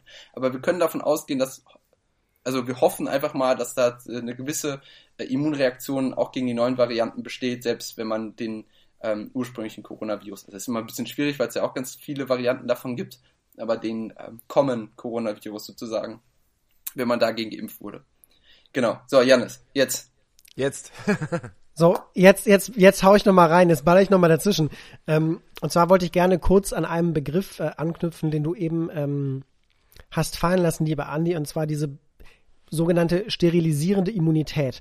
Und ich glaube, da muss man nochmal ganz, ganz kurz und grundsätzlich erklären, dass das nichts mit sexueller Sterilisation zu tun hat. Es wird hier niemand unfruchtbar gemacht. Und ich glaube, es ist wichtig, das zu sagen, weil einer der Mythen über diese Corona-Schutzimpfung halt auch ist, dass man unfruchtbar werden kann durch die Impfung. Und deswegen muss man da, glaube ich, diesen Begriff doch nochmal deutlicher erläutern und sich die Zeit nehmen zu sagen, es geht nicht darum, dass wir uns nicht mehr reproduzieren können, sondern es geht darum, dass wir nicht nur nicht krank werden, das ist ja nur die ganz normale Immunität, ist, wir werden von einem Virus nicht krank, sondern dass wir auch andere Menschen nicht anstecken können, wenn wir uns infizieren, dass das Virus quasi gar keine Chance hat, sich überhaupt in unserem Körper auszubreiten und wir das gar nicht erst weitergeben können. Das wollte ich nur sagen.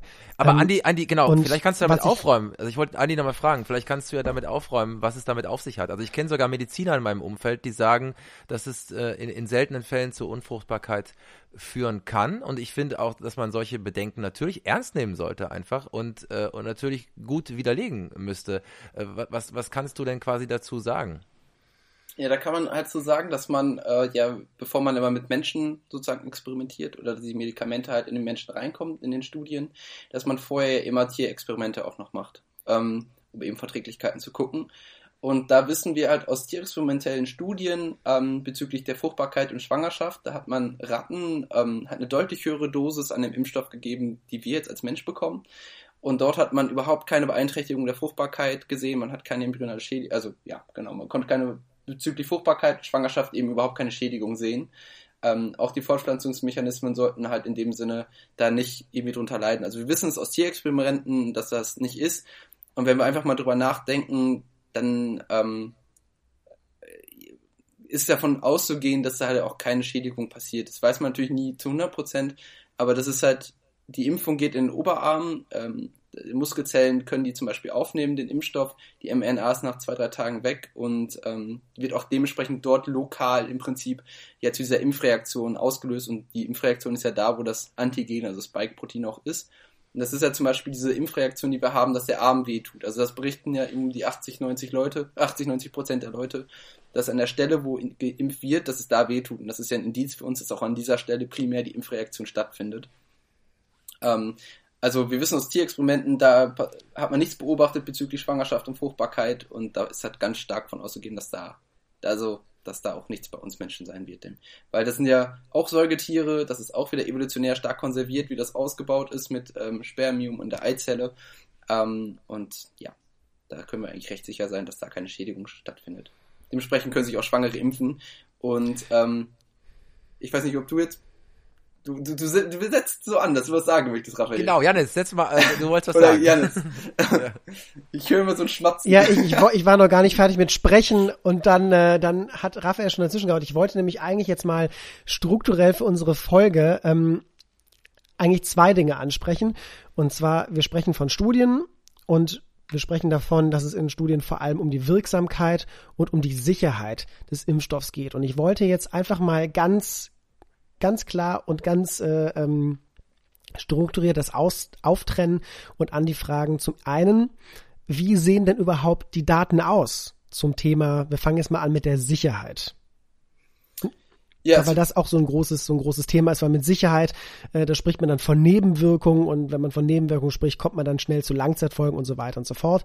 Deswegen lass uns mal, bevor wir über die Wirkungen darüber sprechen, wie ist denn nun die Sicherheit von, ich nehme jetzt mal den Pfizer-BioNTech-Impfstoff, weil der gerade in großen Mengen ja überall gespritzt werden soll. Wie sieht's damit aus? Also laut der Phase 3 Studie haben wir sehen wir halt, wie gesagt, wie ich gerade schon meinte, halt um die 80% der Patienten haben halt diese Impfreaktion am Oberarm, dass es da halt im Prinzip wehtut. Und grundsätzlich auch systemische Nebenwirkungen, also die im ganzen Körper, also die nicht nur an der Injektionsstelle sind, sondern im ganzen Körper auftreten können, die sind halt so vergleichbar mit denen, die wir auch von Grippeimpfungen kennen. Also das ist alles so zu vertragen, dass es halt nach spätestens 2-3 Tagen, spätestens nach einer Woche sind alle Komplikationen auch wieder weg. Das bedeutet, viele Patienten, ich glaube knapp die Hälfte davon haben über Müdigkeit geklagt, für die ersten irgendwie 1-2 Tage, vielleicht auch 3 Tage. Das geht aber alles wieder weg und das war einfach das häufigste, was systemisch aufgekommen ist.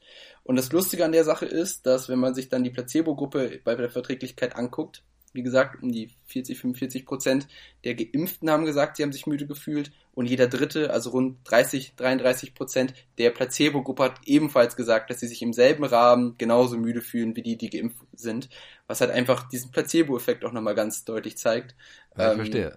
Also das ist halt irgendwie ganz lustig. Es gab, wenn ich es richtig habe, bei älteren Patienten, ich weiß nicht, ich glaube, es gab eine Patienten, oder Diarrhoe, nee, es war Quatsch. Es war bei Durchfallerkrankungen, dass der Prozentsatz der Durchfallbeschwerden infolge der Impfung bei der Placebo-Gruppe sogar höher war, als bei der Gruppe, die geimpft wurde. Also da ist halt, kann man sagen, der Impfstoff ist so verträglich, dass man da keine Bedenken haben muss. Und im schlimmsten Fall hat man 1-2 Tage, wo man sich mal ein bisschen fies fühlt. Wenn man das aber wiederum gegen eine Corona-Infektion setzt, wo wir gar nicht wissen, was da wirklich an Spätfolgen und Langzeitfolgen noch alles auf uns zukommt und wie drastisch da die Folgen sein können, dann muss man sagen, dann ist diese Impfung mit 2-3 Tagen vielleicht mal ein bisschen müde fühlen, vielleicht mal Fieber haben, was ja auch grundsätzlich nichts Verkehrtes ist, weil wir wollen ja das Immunsystem provozieren und Fieber ist einfach die Antwort von unserem Immunsystem, hey, ich arbeite hier. Also kann ja schon fast sagen, wenn man gar keine Reaktion auf die Impfung hat, also in keinster Weise, dann müsste man schon fast hinterfragen, ob das Immunsystem überhaupt auf diese Impfung anspricht, weil irgendwas also das Immunsystem soll ja wirklich aktiviert werden.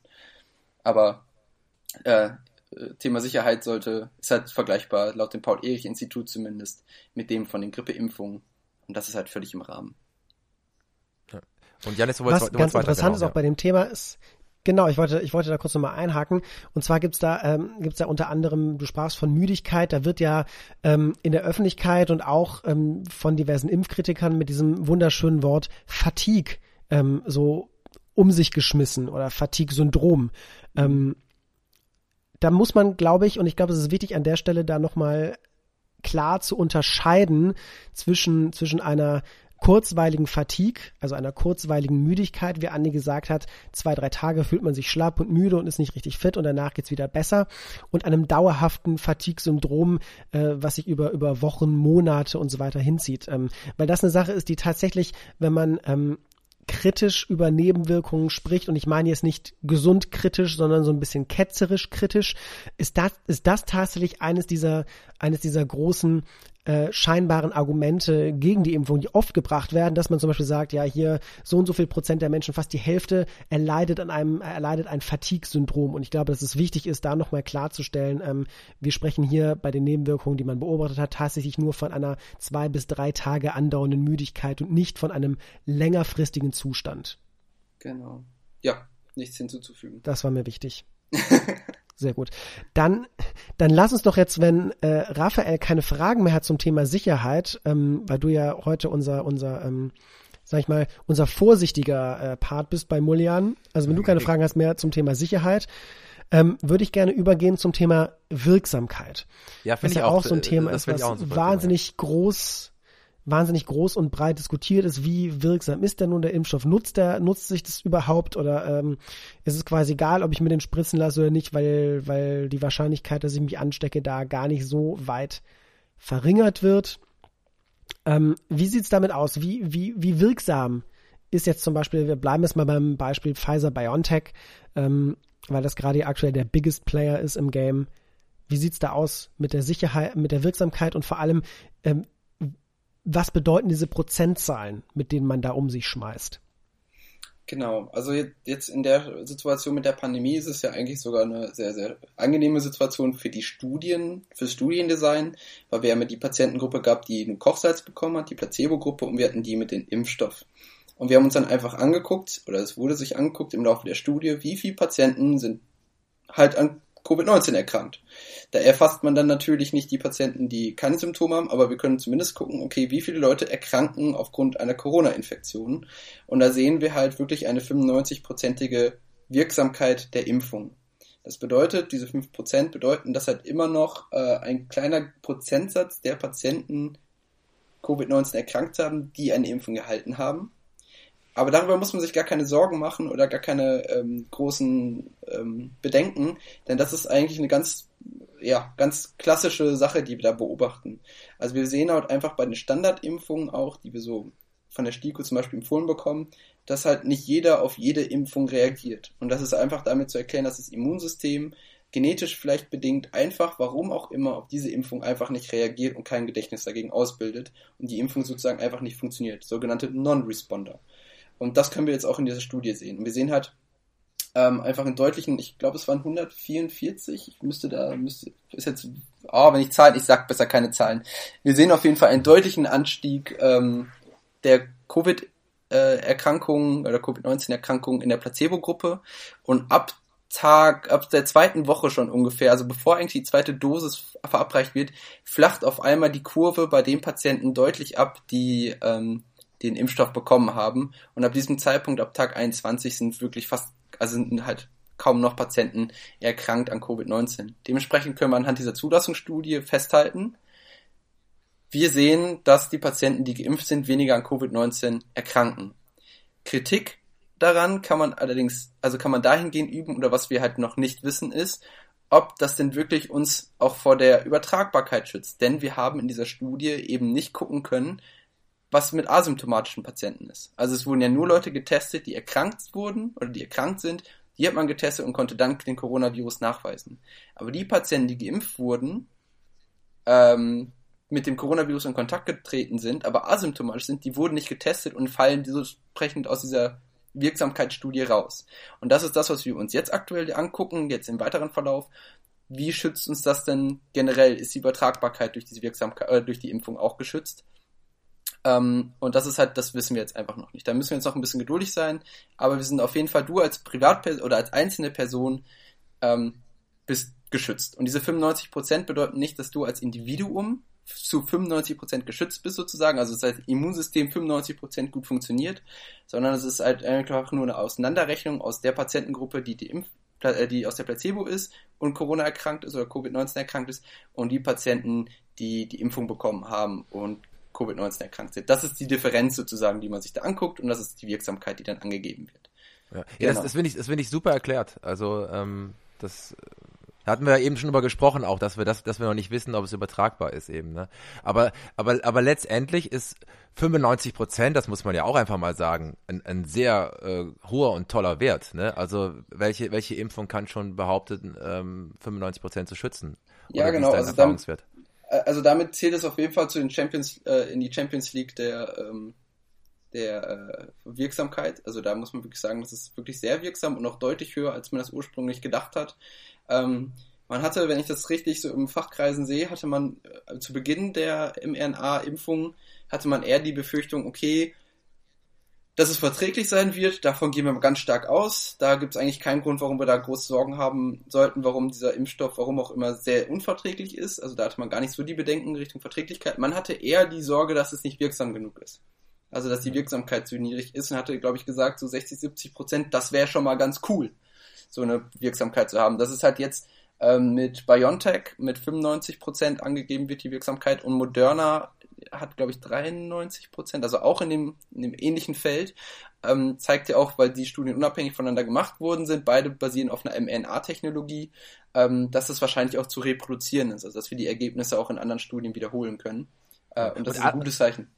Und AstraZeneca kackt ja dagegen ein bisschen ab, kann man fast sagen, obwohl das auch bestimmt noch immer ein guter Wert ist, aber die haben ja wie viel Prozent Sicherheit ist da gegeben? Ja, ich glaube, die haben auch einen recht hohen an sich. Das Problem ist da so ein bisschen auch in der Zulassungsstudie ein bisschen doof gewesen, weil man hatte da Unstimmigkeiten bei der Dosierung. Da gab es die britische Kohorte, die hat halt in der ersten Dosis nur die Hälfte bekommen an Impfstoff aus Versehen, hat aber dann eine deutlich höhere Wirksamkeit gezeigt als die Patienten, die zweimal die volle Dosis bekommen haben, die aber in Brasilien gelebt haben.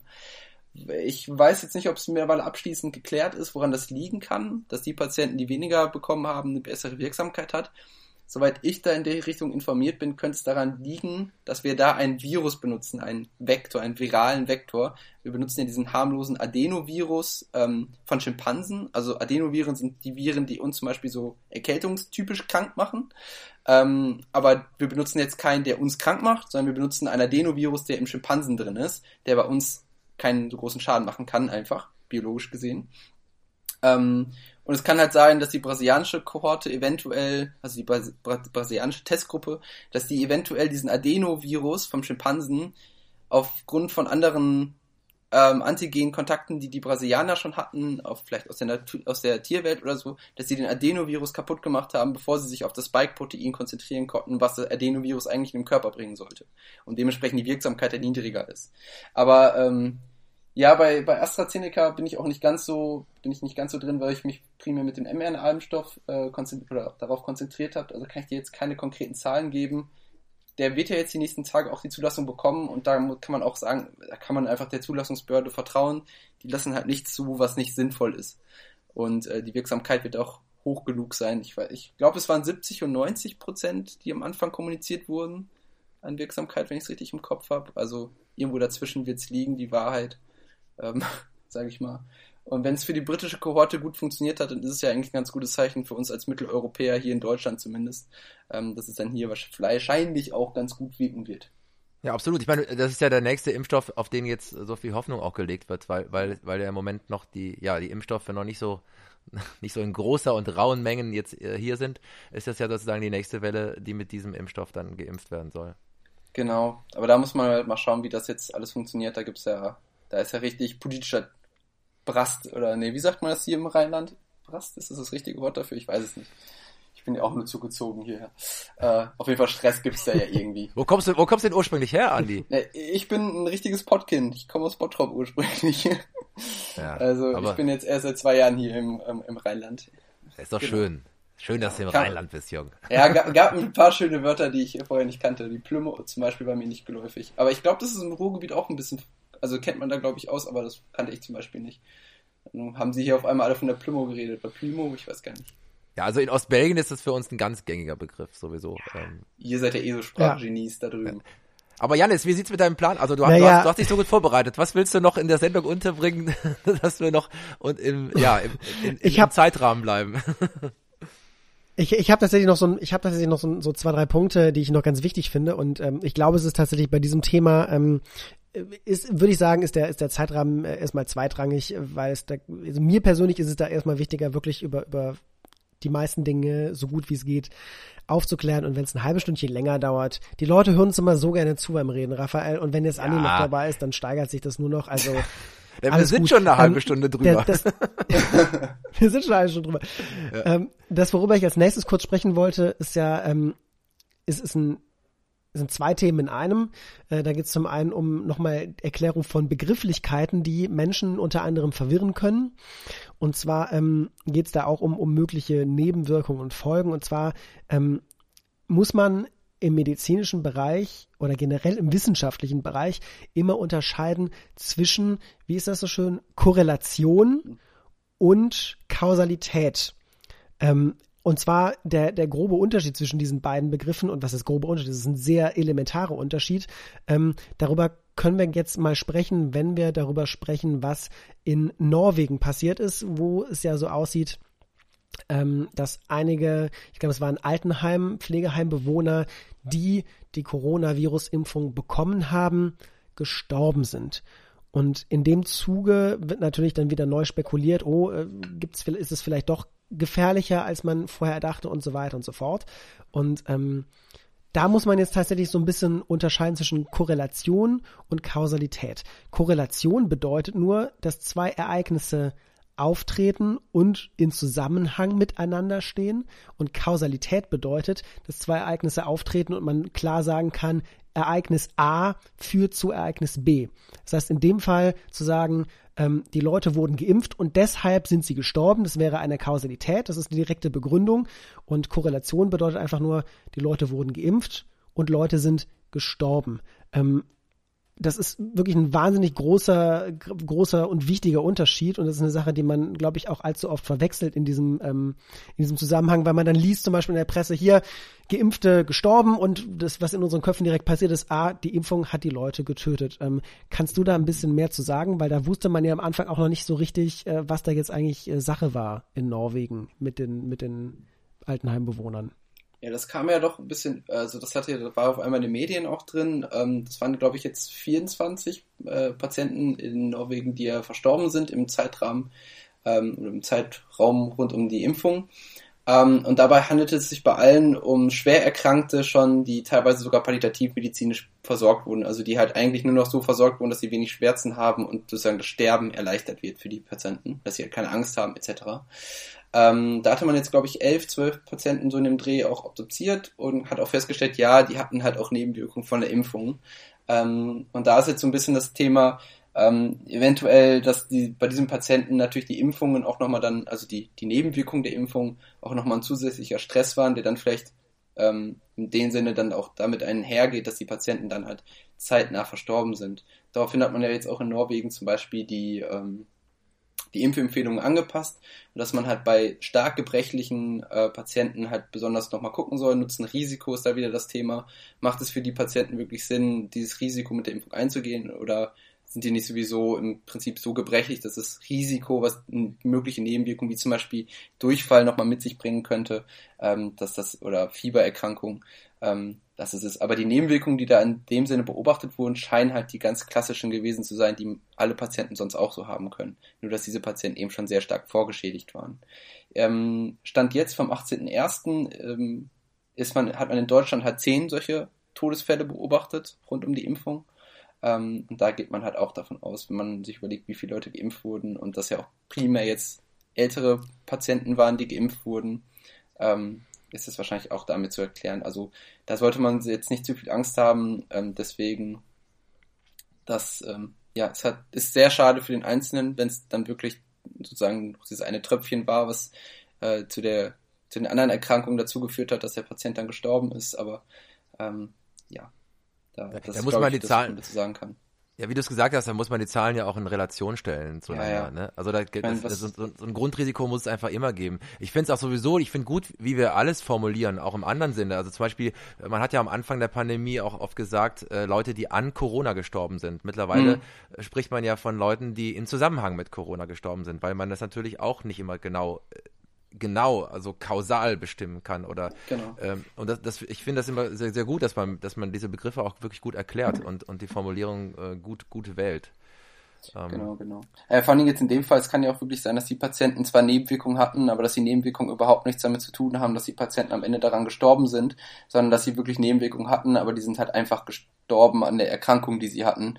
Die werden natürlich dann trotzdem dazu gezählt.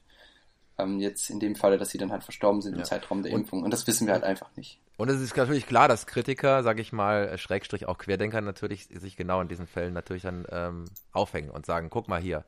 Und das ist ja gut, dass wir damit ein bisschen aufräumen. Aber Jannis, du hast noch Punkte auf deinem Programm stehen.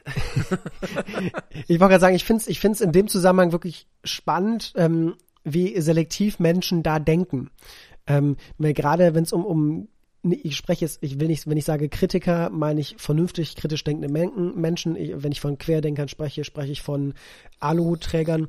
Und da ist es ja tatsächlich oft so, dass ich finde es wirklich bewundernswert, wie solche Querdenker mit dem Finger auf diese Einzelfälle, und es sind ja wirklich Einzelfälle, zeigen und sagen, siehst du mal, die sind an der Impfung gestorben. Wenn es aber darum geht, wie viele Menschen an Corona gestorben wird dann immer gesagt, ja, die sind aber alle gar nicht an Corona gestorben, die hatten das nur zusätzlich auch. Und ich finde es ganz bemerkenswert, wie man da so eine große Unterscheidung machen kann, wo auf der einen Seite man negiert, dass eine gewisse Sache Ursache für den Tod gewesen ist, aber wenn es den eigenen Idealen nutzt, ist man sehr schnell dabei zu sagen, ja, seht ihr mal da, ne, die Impfung führt dazu, dass die Leute sterben.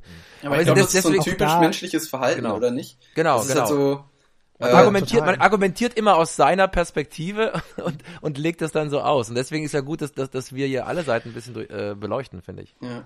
Ich finde zum Beispiel, das ist, deswegen meine Partnerin zum Beispiel, die ist ja Hebamme und sie kriegt's ja auch mal, also ich meine, wenn die Kinder da geimpft werden, da rufen die Frauen ja nicht an bei ihr, also die Mütter, oh, mein Kind hat die Impfung super vertragen, alles ist super, alles ist prima. So, die rufen ja nur an, wenn das Kind dann vielleicht mal einen Fieberkrampf hat, was ja passieren kann aufgrund einer Impfung, in seltenen Fällen. Aber die Sachen bleiben dann ja auch im Kopf. Und dann ist man so ein bisschen so, ja, Moment, ich kriege ja immer nur das zu sehen, was ich halt in meiner Bubble sozusagen habe. Und ich glaube, das prägt hier auch. Und das ist ja so ein bisschen, wie nehme ich das persönlich subjektiv wahr und wie ist tatsächlich die objektive Lage. Und es gibt, also, da können wir uns ja alle nicht von freisprechen, dass wir alle nicht objektiv Sachen bewerten können oder sehen können.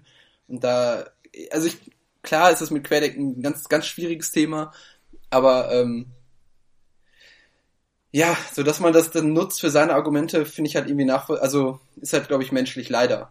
So, wir sind halt keine Maschinen, um Mark Forster dazu zitieren. Ja, das war nicht Mark Forster, das war, glaube ich, Tim Bensko. Tim Bensko ist das, glaube ich. Keine Maschine. Ja, das ist Tim Bensko. Ist doch alles das Gleiche. Ja, sagen wir mal ehrlich. Ja. Nein, aber ich will es um mal nicht so wissenschaftlich zu sein und nicht nur medizinisch und biologisch vorzugehen. Ich finde es auch gesellschaftlich wichtig, dass wir aufeinander zugehen. Das meine ich wirklich ernsthaft. Ja. Ich finde es genauso schlimm, von Querdenkern zu sagen, dass sie die Wahrheit gepachtet haben und einfach sozusagen nur noch in ihren Bubbles da rumhängen und nur noch auf Telegram sich informieren und die gängigen Medien als Lügenpresse bezeichnen, keine Ahnung. Genauso so schlimm ist es aber auch, die Querdenker natürlich als völlig blöd und als dumm darzustellen und damit eine Spaltung zu erzeugen natürlich und keinen Dialog mehr miteinander zu haben, weil genau das ist das, was ich finde, auch mit dieser Podcast-Folge erreicht werden soll, ist der Dialog miteinander, aufeinander zuzugehen, mit Argumenten zu kommen und auch vielleicht davon zu überzeugen, dass die Impfung zum Beispiel gut ist und warum sie gut ist und nicht noch weiter zu spalten. Das finde ich auch, dafür bin ich, glaube ich, in dieser Podcast-Folge zuständig, der am wenigsten Ahnung hat von den Fachtermini, aber der auf jeden Fall, weder die eine Seite noch die andere verteufeln würde oder in irgendeiner Form, das noch mehr trennt, als es schon ist. Nämlich diese Trennung gibt es gerade nicht nur in Deutschland und Europa, sondern weltweit. Das sehen wir ja auch in den USA, dass die Welt extrem gespalten ist. Und da gilt es, glaube ich, wieder zusammenzukommen. Das ist, und die Leute abzuholen. Das finde ich einen sehr wichtigen Aspekt. Ja, das hast du sehr schön gesagt und das sehe ich genauso. Das Problem, was ich nur ein bisschen sehe, ist halt, manche Leute, habe ich das Gefühl zumindest, also wenn ich so durch Social Media gehe, als ganz doofes Beispiel, ne, weil Social Media ist, glaube ich, argumentativ das Letzte, wo man sich aufhalten sollte. Aber da habe ich ganz oft das Gefühl, dass manche Menschen so weit weg sind, dass die halt alles hinterfragen. So, es ist halt kein Grundvertrauen mehr in unsere Institutionen da und damit meine ich gar nicht nur so politisch, sondern halt auch, wenn es um Pharmaindustrie geht, Institute, Universitäten und halt in der Politik, so alles gemeinsam, dass ich mit Daten kommen kann, mit Zulassungsdaten und sie glauben es nicht, weil ist ja alles gefaked. Und diese Patienten sage ich schon, ja. Naja. Das sind vielleicht auch Patienten. Das sind auch schon Patienten irgendwo. Die abzuholen ist, ich weiß, also ich persönlich kann mir nicht vorstellen, wie das funktionieren soll, weil die sind halt so weit weg und hinterfragen alles. Und das ist halt so ein bisschen komisch, weil wir haben ja also dieses Sicherheitsportfolio, was dahinter steht, mit den unterschiedlichen unabhängigen Gruppen, die darüber urteilen, das haben wir extra deswegen gemacht und das gibt's ja auch deswegen. Und wir haben auch die Sicherheit, dass wenn irgendwie ein Medikament immer nicht funktioniert, dann wird das vom Markt genommen und man versucht da drauf zu achten. Und da ist ja irgendwie, klar, menschliche Fehler, zum Beispiel bei Impfkomplikationen, wenn das dann nicht gesendet wird vom Arzt an das Paul-Ehrlich-Institut, dann kann das Institut halt nichts machen. So, aber das sind halt menschliche Fehler, sage ich mal, das halt, oder Faulheit oder halt Zeitnot oder jetzt überhaupt, ich kann die Mediziner sehr gut verstehen, dass sie sehr wenig Zeit für jeden Patienten haben, dass dann nicht immer alles rübergeschickt wird. Aber wenn wirklich schwerwiegende Sachen sind, also nicht nur, ich habe eine Nacht schlecht geschlafen, hatte Fieber, die werden ja rübergesendet. So, und dieses Grundvertrauen muss man da einfach haben für diese Institution. Da gibt's keine böse Macht, die dahinter steht. Da gibt's keinen bösen Bill Gates oder sowas, der irgendwas so. Für die Pharmaindustrie wäre es doch viel besser jetzt zum Beispiel eigentlich, wenn alle Leute Corona-krank werden, statt die Impfung zu bekommen. Und weil die Folgen, die Corona-Erkrankung mit sich bringt, da gehen so viele Medikamente rein in diese Patienten. Die sind teilweise, brauchen die mehrere Monate. Jetzt sehen wir es halt, manche sogar Jahr mittlerweile, die einfach nicht so richtig wieder auf die Beine kommen, die teilweise Parkinson bekommen infolge der Corona-Erkrankung. Das ist richtig viel Geld, was die Industrie da eigentlich mitmachen würde mit diesen Patienten. Und das ist doch total unlogisch dann eigentlich, wenn das Geld zum Beispiel im Vordergrund steht. Warum sollten die Impfung machen? Mit der Impfung da verkaufe ich eine Packung Paracetamol den Geimpften, und das ist das, was ich damit verdiene. Mit Paracetamol, da wird keiner mit reich. Aber mit einem Parkinson-Patienten, so nach dem Motto, mit dem kann ich ja reich werden. Oder Krebskranke oder Leute mit kardiovaskulären Erkrankungen. So, und die schützen wir ja mit der Impfung, nachweislich. Und da ist so ein bisschen, okay, jetzt habe ich sehr weit ausgeholt. Ich rede einfach immer so weiter, also das ist genau, wenn du nicht gestoppt wirst hier von ja. Aber da kommt für mich noch ein anderer Aspekt. Ich weiß gar nicht, wie gut ihr euch jetzt damit auskennt, aber wovon man da gar nicht spricht bei Corona, aber trotzdem ja schon da zum Teil angewendet wurde, zum Beispiel an einem Ex-Präsidenten der USA, Trump, dass ja man auch zum Teil medikamentös gegen Corona vorgegangen ist, aber das glaube ich nur in kleinen Mengen zu haben ist und glaube ich noch keine wirklichen sicheren Studien dazu gibt, aber so hat man ja zum Beispiel HIV ja auch bekämpft, in dem Sinne, dass man mittlerweile mit HIV noch sehr, sehr, sehr lange leben kann, wenn man das medikamentös behandelt. Weißt du da was drüber, Andi, ob es da auch Ansätze gibt? Genau, da gibt es halt auch die Ansätze, also es gibt da die verschiedenen Phasen, in denen welche Medikamente funktionieren und welche nicht. Da spricht man ja vor allen Dingen dann über solche Sachen wie Immunsuppressiva, also in welchem Moment der Erkrankung sollte ich das Immunsystem das eigene lieber ein bisschen runterfahren, um weniger Schädigung zu machen, weil teilweise ist das Immunsystem, unser eigenes, wird so überreagiert oder reagiert so über, dass das Schädigungen bei uns im Körper macht aufgrund der Corona-Infektion. Also da muss man mal gucken, da hat man auf jeden Fall eine Sache. Aber was ja jetzt im Moment die letzten Tage auch diskutiert wird und ich glaube jetzt auch in großen Chargen ja gekauft wurde von der Bundesregierung, sind diese Antikörpertherapeutika, die wir da im Prinzip haben, ganz grob gesagt. Das bedeutet, der Wirkstoff, den wir geben, sind die Antikörper, die unser Körper eigentlich selber produzieren sollte, aufgrund einer Impfung. Und diese Antikörper markieren dann sozusagen den Coronavirus für unsere Fresszellen zum Beispiel, dass sie die angreifen können, oder verhindert er doch einfach, dass die Coronaviren in unsere Zellen reinkommen. Also diese Therapeutika gibt es, die hat der ehemalige US-Präsident mit der lustigen Hautfarbe ja auch bekommen. Lustigen Haar und Hautfarbe. Und lustigen Aussprache. Habt ihr das mal gesehen, wie er tanzt? Das ist echt, ich weiß nicht, das ist der Wahnsinn, wie dieser Mann tanzt. Das ist einfach, da kannst du nicht weggucken. Das ist einfach so Fremdscham, das ist wirklich unfassbar. Aber das ist wie so ein Verkehrsunfall, ne? Ja. Oder wenn du so einen richtig hässlichen Mensch, also, nee, jetzt werde ich politisch unkorrekt, ich halte meinen Mund. Aber auf jeden Fall zurück zum Thema. Es gibt diese Therapeutika, die sind halt jetzt, die sollen jetzt Notzulassung bekommen. Das bedeutet, dass sie halt sozusagen schneller ihre Zulassung, dass man die On-Label benutzen kann. Also man kann Medikamente ja On- und Off-Label benutzen. Das bedeutet, dass sie bei On auch wirklich die Zulassung dafür haben und Off bedeutet, dass sie zugelassen sind für eine andere Sache zum Beispiel, aber die dann trotzdem bei dem Patienten eingesetzt werden, obwohl das eigentlich eine ganz andere Erkrankung ist. Und da testet man im Moment ganz, ganz, ganz viel, also von rheumatischen, also Mittel, die man eigentlich bei Rheuma einsetzt, über halt jetzt diese Antikörpersachen, da testet man ganz viel im Moment durch und da ist die Charité Berlin auch ganz weit vorne mit dabei, dass man halt irgendwie versucht, weil wir haben halt einfach kein Medikament gegen Corona und das ist halt auch, das kann man aber für alles mit Impfen eigentlich sagen, auch bei den Masern. So, wenn du halt Masern hast, dann können wir halt nur versuchen, irgendwie den Schaden klein zu halten, aber wir haben halt keine Therapie gegen Masern, wenn man das mit Impfen zum Beispiel auch nochmal aufgreift. So. Und die einzige Möglichkeit, sich halt wirklich zu schützen, ist halt die Impfung dann in dem Sinne. Und das haben wir jetzt bei Corona genauso. Entweder du nimmst die Impfung und bist geschützt, dass du gar nicht erst krank wirst, aber wenn du krank wirst, dann haben wir eigentlich nichts außer Schadensbegrenzung. Ja. Janis, wie sieht's mit deinem Plan aus für die Sendung?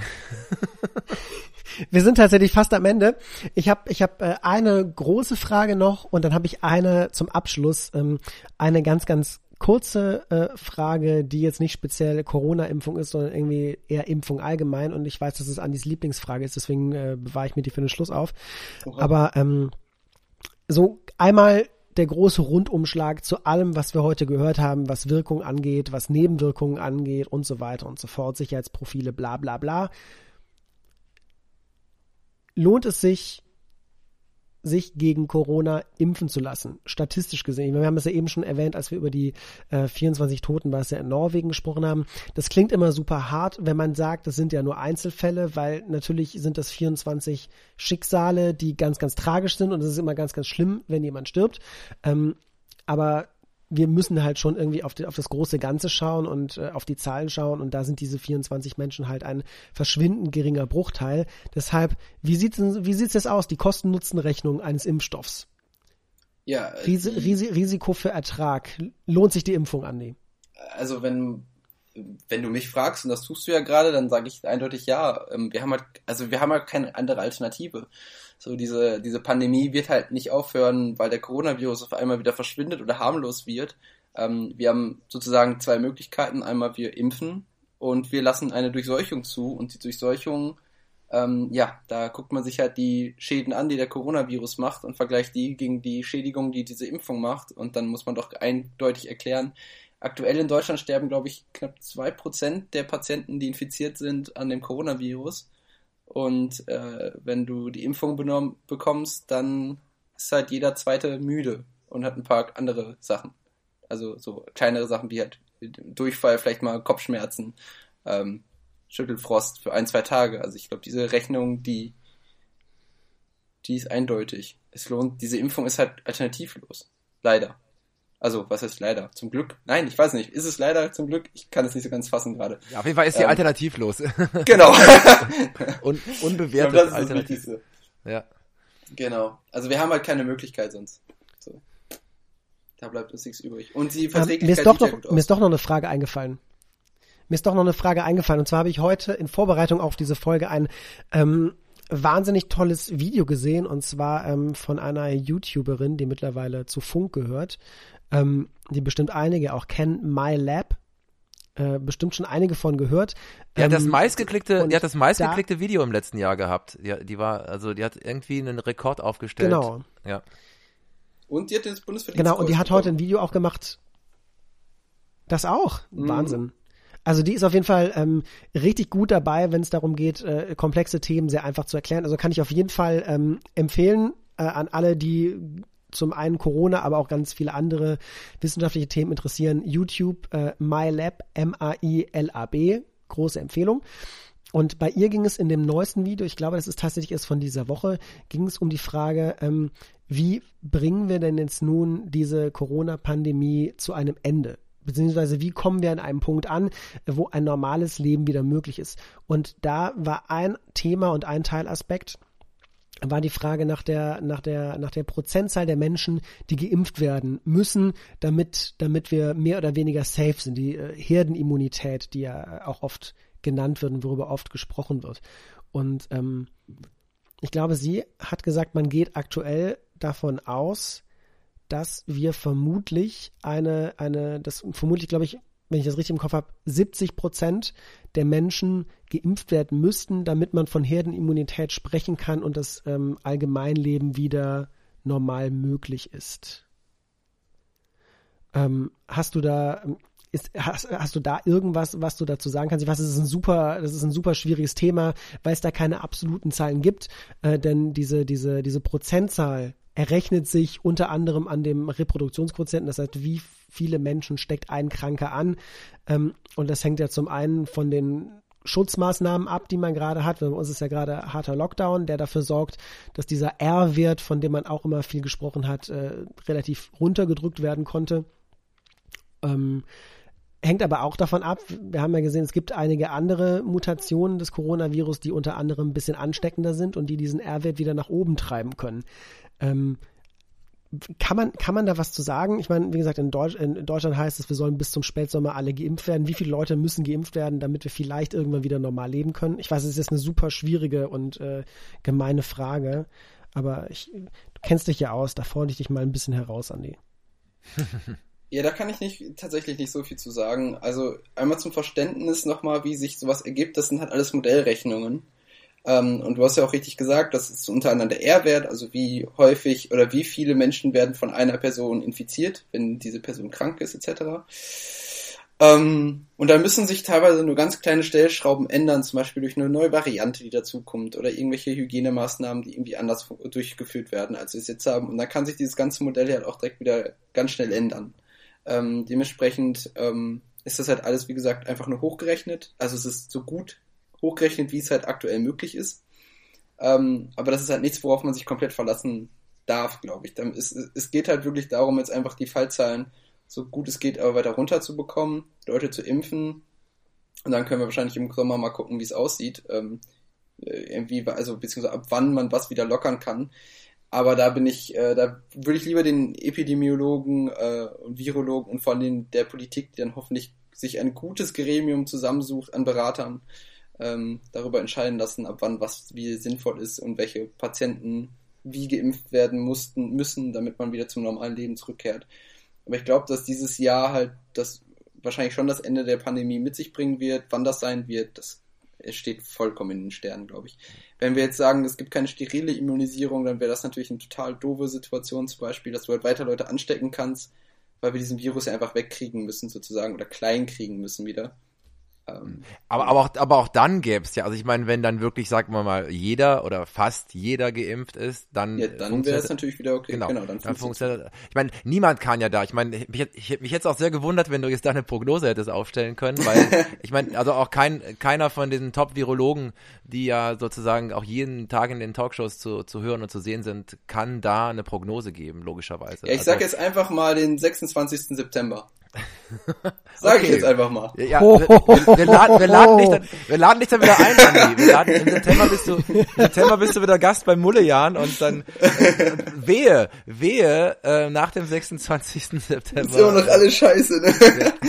Ja, gut. Ich habe wie gesagt, das wäre jetzt einfach das heißt jetzt alle Brautpaare, die für den 27. September ihre Hochzeit planen, Andi kommt dann für die entstandenen Kosten auf, wenn der Termin doch nicht eingehalten werden kann. Die klagen dann Mullijan an. Da wird der Mullijan-Podcast mit angeklagt, dass er gesagt hat, ja, ab dem 26. könnt ihr wieder machen, was ihr wollt. Also da ist wieder alles geöffnet, könnt ihr wieder in die Clubs gehen.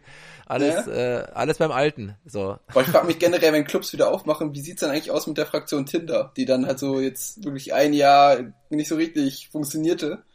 Wenn dann die Clubs wieder aufmachen, da gibt's doch das Balzen und Buhlen des Teufels, oder? Ja, aber das ist ein gutes Bild, das du gerade abgibst, Andi. Also stell dir mal vor, du triffst eine Frau dann im Club und du willst die irgendwie nach rechts swipen oder so. Dabei könntest du sie ja dann eigentlich einfach nur ansprechen. Aber da ist ganz schön die Polizei dabei hier. So, was war das mit der rechten Hand im Gesicht? Ich weiß es nicht. Ich habe das so gelernt ein Jahr über. Oh boah, ja. Wunderbar. Aber Jannis, ich bin so gespannt auf deine finale Frage, die du so angeteasert hast, dass ich, es kribbelt schon ein bisschen in mir auf jeden Fall. Ja, und zwar, das ist meine Lieblingsfrage und ich weiß, dass es auch Andis Lieblingsthema ist, weil wir da schon mehrere Mal drüber gesprochen haben. Und deswegen möchte ich jetzt gerne, dass Andi mal ganz offiziell dazu Stellung bezieht. Andi, lösen Impfungen Autismus aus? Nein. Kannst du das bitte ein bisschen elaborieren, statt einfach Nein zu sagen? Na, also die Geschichte dahinter, das ist eine sehr lange Geschichte. Die hat 1998... Fass sie kurz zusammen. Ich fasse sie ganz kurz zusammen. 1998 hat Andrew Wakefield, das war ein, ich glaube, Kinderarzt in Großbritannien, hat im Lancet Journal eine Studie veröffentlicht, wo der halt zur Conclusion kam, dass diese Dreifachimpfung Mumps, Masern, Röteln das Risiko für Autismus deutlich erhöht. und man diese Kombination nicht mehr impfen soll, bis das nicht geklärt sei. Ganz schnell, nachdem diese Veröffentlichung gemacht wurde, haben sich 10 der 12 Autoren davon distanziert und meinten so, so habe ich mir das nicht vorgestellt. Und tatsächlich wurde diese Studie nur mit 12 Patienten gemacht, also 12 Kinder wurden da eingegriffen. Und man muss sich überlegen, das ist eine Impfung, die fast jedes Kind bekommt. So, und dann hat er sich praktisch 12 Leute rausgesucht und daran hat diese Studie gemacht, dass es angeblich Autismus erhöhen würde. Dann ging dann ganz viel los, dann hat man ganz viel versucht, das zu reproduzieren und tatsächlich hat man das nicht hinbekommen, das zu reproduzieren. So. Also andere Studien haben versucht, dasselbe Ergebnis auch zu bekommen, hat man nicht hinbekommen. Dann hat man zum Beispiel, habe ich eine Studie gesehen, die wurde dann in Dänemark gemacht, da hat man mehr als 500.000 Kinder sich angeguckt zwischen 1999 und 2010 und hat die ein Jahr sich sozusagen angeguckt und hat geguckt, okay, die Personen, die geimpft wurden, die Kinder, kriegen die mehr Autismus als die Kinder, die nicht geimpft wurden. Und man hat festgestellt, da tut sich bei beiden Gruppen nichts. Beide kriegen circa mit einer 1%igen Wahrscheinlichkeit Autismus. Und das ist auch das, was wir allgemein so wissen, dass halt 1% der Bevölkerung autistisch einfach ist. Das ist halt einfach so bei uns in der Population, in der menschlichen Veranlagung sozusagen, dass 1% der Patienten oder der Menschen einfach Autisten sind.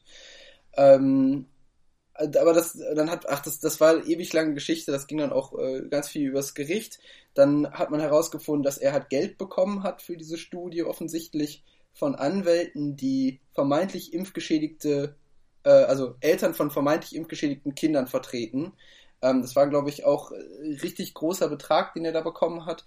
Und man hatte, also das Journal hat dann angefragt, kann er uns nachweisen, dass die Interessen von dieser von dieser Geldgebergruppe nicht einen Einfluss hatten auf diese Studie. Das konnte er dann auch nicht darlegen und dann wurde die Studie auch zurückgezogen. Aber dennoch hält sich das halt immer wieder in den Köpfen. Man liest es immer wieder, es wird immer wieder neu aufgeworfen. Also das ist halt echt, das ist so ein Ding, das kriegt man irgendwie aus den Köpfen nicht so raus. Aber alles, was man im Prinzip dazu weiß, auch wenn es um Alzheimer geht etc., nee, sieht man nicht. Alzheimer ist auch nochmal so ein Thema mit Aluminium, aber das führt dann, glaube ich, zu weit. Aber wir sehen halt keinen Zusammenhang zu diesen Krankheiten. Es gibt vereinzelte Sachen, wo eine Schädigung auch, also zum Beispiel kann ich jetzt sagen, dass halt circa irgendwie 30, 40 Impfschäden so pro Jahr irgendwie im Zeitraum so von vor 10 Jahren immer anerkannt werden, also dass pro Jahr sozusagen 34 Personen halt einen Impfschaden haben. Aber wenn man das gegenüberhält von irgendwie um die 50 Millionen Impfungen, die jedes Jahr durchgeführt werden und das nur von gesetzlichen Krankenkassen, dann ist das halt so verschwindend gering, dass das halt in dem Sinne für den einzelnen Fall einfach unfassbar traurig ist, egal was das für ein Schaden ist. Es kann natürlich einfach ein allergischer Schaden sein, eine Anaphylaxie, also eine starke allergische Reaktion, die dann eventuell auch mal zum Schaden geführt hat. Aber der Nutzen von diesen Impfstoffen generell überwiegt dann halt einfach. Also wir sehen ja, wir können Erreger ausrotten und damit halt Kindern oder auch Erwachsenen halt einen großen Schaden. Und mein Gott, was wollte ich denn sagen? Kann damit einen großen Nutzen erzielen, so. Ja, da müsste man ja auch mal also ich meine, wenn man bedenkt, wie viele Medikamente, die wir alle vielleicht auch zum Teil zu uns nehmen, was die für Nebenwirkungen haben oder was man sowieso zum Teil konsumiert und inhaliert und dann über die Impfung so spricht, dann muss man das ja auch mal alles in Relation zueinander sehen. Ja. Aber ich habe irgendwann mal gelesen, dass sowas wie Ibuprofen oder Aspirin oder so heutzutage wahrscheinlich gar nicht mehr die Zulassung kriegen würde. So für das, was es jetzt ist. So irgendwie historisch. Aber das ist jetzt ganz dünnes Eis. Aber das sind diese alten Medikamente, da muss man, also, okay, das kann man als Laie nicht, aber wenn man sich die Fachinformationen dazu anliest, da steht halt so wenig drin, weil man einfach so wenig weiß. Ich glaube, bei Paracetamol weiß man immer noch nicht so richtig eigentlich, wie es genau funktioniert. Und trotzdem Paracetamol geht an Kinder raus, also Paracetamol geht ja immer so als, ich bin mir nicht sicher, ob das ein Patient ist, der es verträgt. Ja, gib mal Paracetamol, passt schon. So, und da wissen wir nicht mal genau, wie es funktioniert. Und da hat keine Angst vor, das zu nehmen. Oder wenig Leute zumindest. Aber Andi, für mich die allerwichtigste Frage am heutigen Tag, weil ich mir darüber sehr viel Gedanken mache. Wie schafft es eigentlich Bill Gates, uns einen Chip mit der Impfung unter die Haut zu spritzen? Das habe ich noch nicht ganz verstanden. Ja, das ist eine gute Frage für QAnon. Oder QAnon, oder wie die heißen. Ich weiß, diese Verschwörungstruppe. Ich glaube, das funktioniert über Siri, weil eigentlich ist nämlich Bill Gates ein Zwillingsbruder von Steve Jobs. Und Steve Jobs wollte nur von der Bildschwäche verschwinden. und lebt jetzt aber eigentlich irgendwo zusammen mit Elvis und Amy Winehouse und so und forscht im Hintergrund mit die ganze Zeit in diesem Mikrochip. So, denn es wird ja immer alles kleiner, so die ganzen Komponenten, auch am Computer. So, ich glaube, dass da was dran ist mit Steve Jobs und Bill Gates. Und wenn die dann da sind, also, und wenn der Chip dann in uns drin ist, ja, dann sollst du mal sehen, dann geht 5G richtig durch die Decke. Ich sehe schon, du kennst dich wirklich sehr gut aus. Ja, das war unglaublich faszinierend und ja, sehr erkenntnisreich, muss man einfach sagen. Deswegen macht Mullian auch den neuen Rekord. Ich weiß nicht, haben wir jemals 2 Stunden geschafft, Jannis?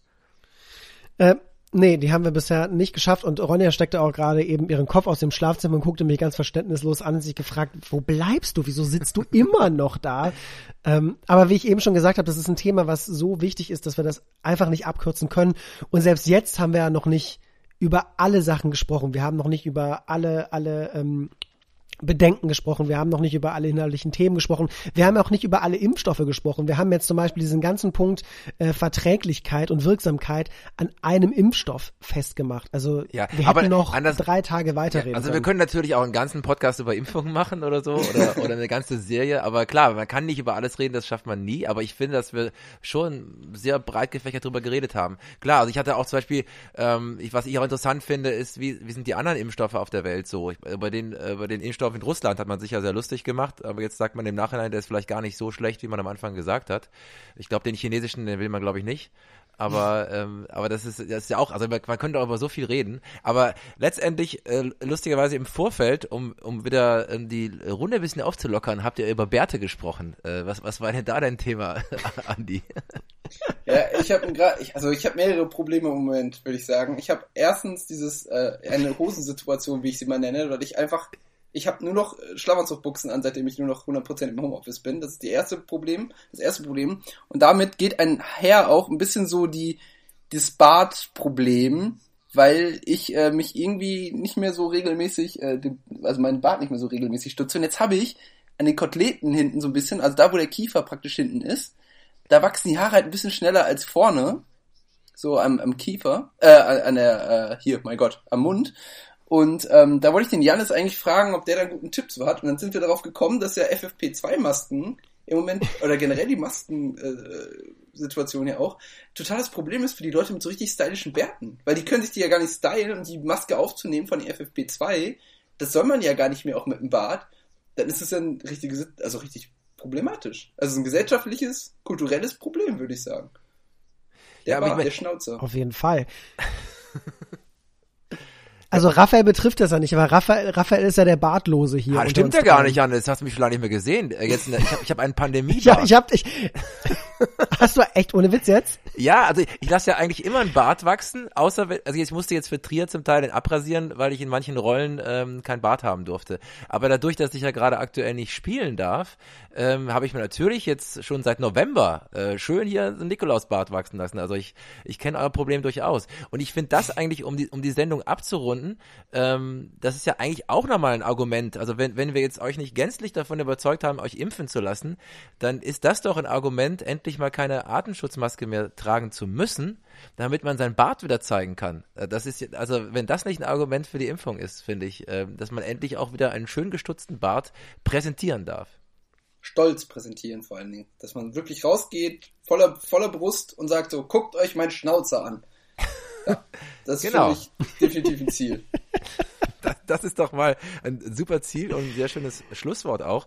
Ja, liebe Leute, das war die längste Mullian-Folge, die wir je gemacht haben und ich glaube auch die informationsreichste. Es war wirklich, also wenn jetzt nicht Funk bei uns anklopft und irgendwelche öffentlich-rechtlichen Sender, dass wir auch wissenschaftlich fundiert eine tolle Folge gemacht haben, dann weiß ich es aber nicht. Wenn ihr dazu Anmerkungen habt, wenn ihr auch eure Meinung dazu äußern wollt oder auch gerne Themenvorschläge habt für die nächsten Folgen, dann addet uns doch mal bitte auf Instagram, nämlich unter @mullianpodcast oder schreibt uns ganz klassisch eine Mail, mullianpodcast@gmail.com und ihr findet uns sogar für die etwas älteren Mullis auf Facebook unter Mullian Podcast, Deutschlands belgischster Podcast. Und wir freuen uns einfach sehr, von euch zu lesen und zu hören und teilt es mit allen. Also wir brauchen mal ein paar Insta-Follower. Die repräsentieren nicht die Millionen, die uns zuhören. Dementsprechend, folgt uns und teilt es mit allen. Und lieber Andi, das war ein großes Fest mit dir. Also es war großartig. Vielen, vielen Dank, dass du uns so gut informiert hast darüber. Ja, danke. Es war auch schön, hier mal ein Sprachrohr zu haben. Und ich hoffe, vielleicht die eine oder andere Frage geklärt zu haben. Ja, und falls nicht, dann laden wir dich einfach nochmal ein. Also wenn es da noch viel Resonanz und viele Fragen gibt. Es gibt ja sicherlich noch viel zu bequatschen. Deine Freundin wollte ja auch mal mit in den Podcast kommen. Ja, ich hatte tatsächlich vorher noch mal mit der gesprochen. Die fände tatsächlich das Thema Hausgeburten mal zu diskutieren. Tatsächlich redenswert. Schreibt uns was zum Thema Hausgeburten. Wollt ihr zum Thema Hausgeburten was wissen? Dann hätten wir nämlich den Andi. Und wie heißt deine Freundin, Andi? Die Desiree und Andi sprechen über Hausgeburten. Dann hätten wir sogar mal 4 Leute vielleicht im Podcast. Ja, und danke, Jannis, dass du uns das alles so gut übersetzt hast. Ihr zwei seid auf jeden Fall definitiv ein gutes Team und nicht umsonst im gleichen Betrieb miteinander verflochten. Ja. Und möchtest du noch was Finales sagen, Jannis? Ich möchte tatsächlich nichts Finales, doch, ich möchte gerne eine finale Sache aussprechen. Wir haben heute ja viel darüber gesprochen, wie wichtig es ist, sich natürlich kritisch mit Dingen auseinanderzusetzen, aber sich auch an den richtigen Stellen zu informieren. Und deswegen ein Aufruf an alle da draußen, wenn ihr Dinge hinterfragen wollt, dann hinterfragt sie, aber dann hinterfragt sie bitte gründlich und lasst euch, wie gesagt, nicht nur auf YouTube-Channels und in Telegram-Kanals weiter bilden, sondern informiert euch auch auf anderen Quellen und als Angehöriger der Pharmaindustrie kann ich jetzt sowieso nur noch sagen, am Ende ist es sowieso egal, was ihr denkt und was ihr sagt. Wir kriegen euch immer. Immer. Und ich finde es auch gut, dass Jannis und ich jetzt richtig schön Geld nochmal verdient haben, dass wir jetzt hier Werbung gemacht haben für die Pharmaindustrie. Genau. Verträge sind erfüllt worden. Was ich kaufe mir ein Lamborghini. Ich wollte sagen, was kriegen wir dafür, Andi? Was kaufst du dir jetzt von dem Geld? Lamborghini, also ich glaube, du kriegst mehr Handgeld als ich. Also ich glaube, bei mir ist es höchstens 10 Riesen oder so. Ja, ich gebe es ja zu, ich wurde auch bestochen, diese Sendung hier mit moderieren zu müssen und nein, aber Jannis hat da gerade was total Geiles gesagt. Informiert euch einfach gut und seid von dem, was ihr dann macht, einfach auch dann überzeugt, wenn ihr euch gut informiert und das ist das Ding. Und ich glaube, dass wir vielen jetzt die Angst oder die Zweifel vielleicht auch genommen haben, die welche hatten. Da ist die Gesellschaft ja absolut gespalten. Manche Menschen werden wir damit nicht erreichen, aber die hören möglicherweise auch nicht Mullian. Aber wenn wir schon mal 70% erreichen, dann ist ja schon mal einiges geschafft. Und somit verabschieden wir uns nach der längsten Mullian-Folge, die jetzt wirklich so 2 Stunden gedauert hat und freuen uns in 2 Wochen, euch wieder zu hören und sehr wahrscheinlich reden wir auch über Clubhouse unter anderem und Andi, vielen, vielen Dank, dass du da warst. Jannis, danke dir auch und bis in 2 Wochen. Macht's gut. Tschüss. Ciao. Tschüss.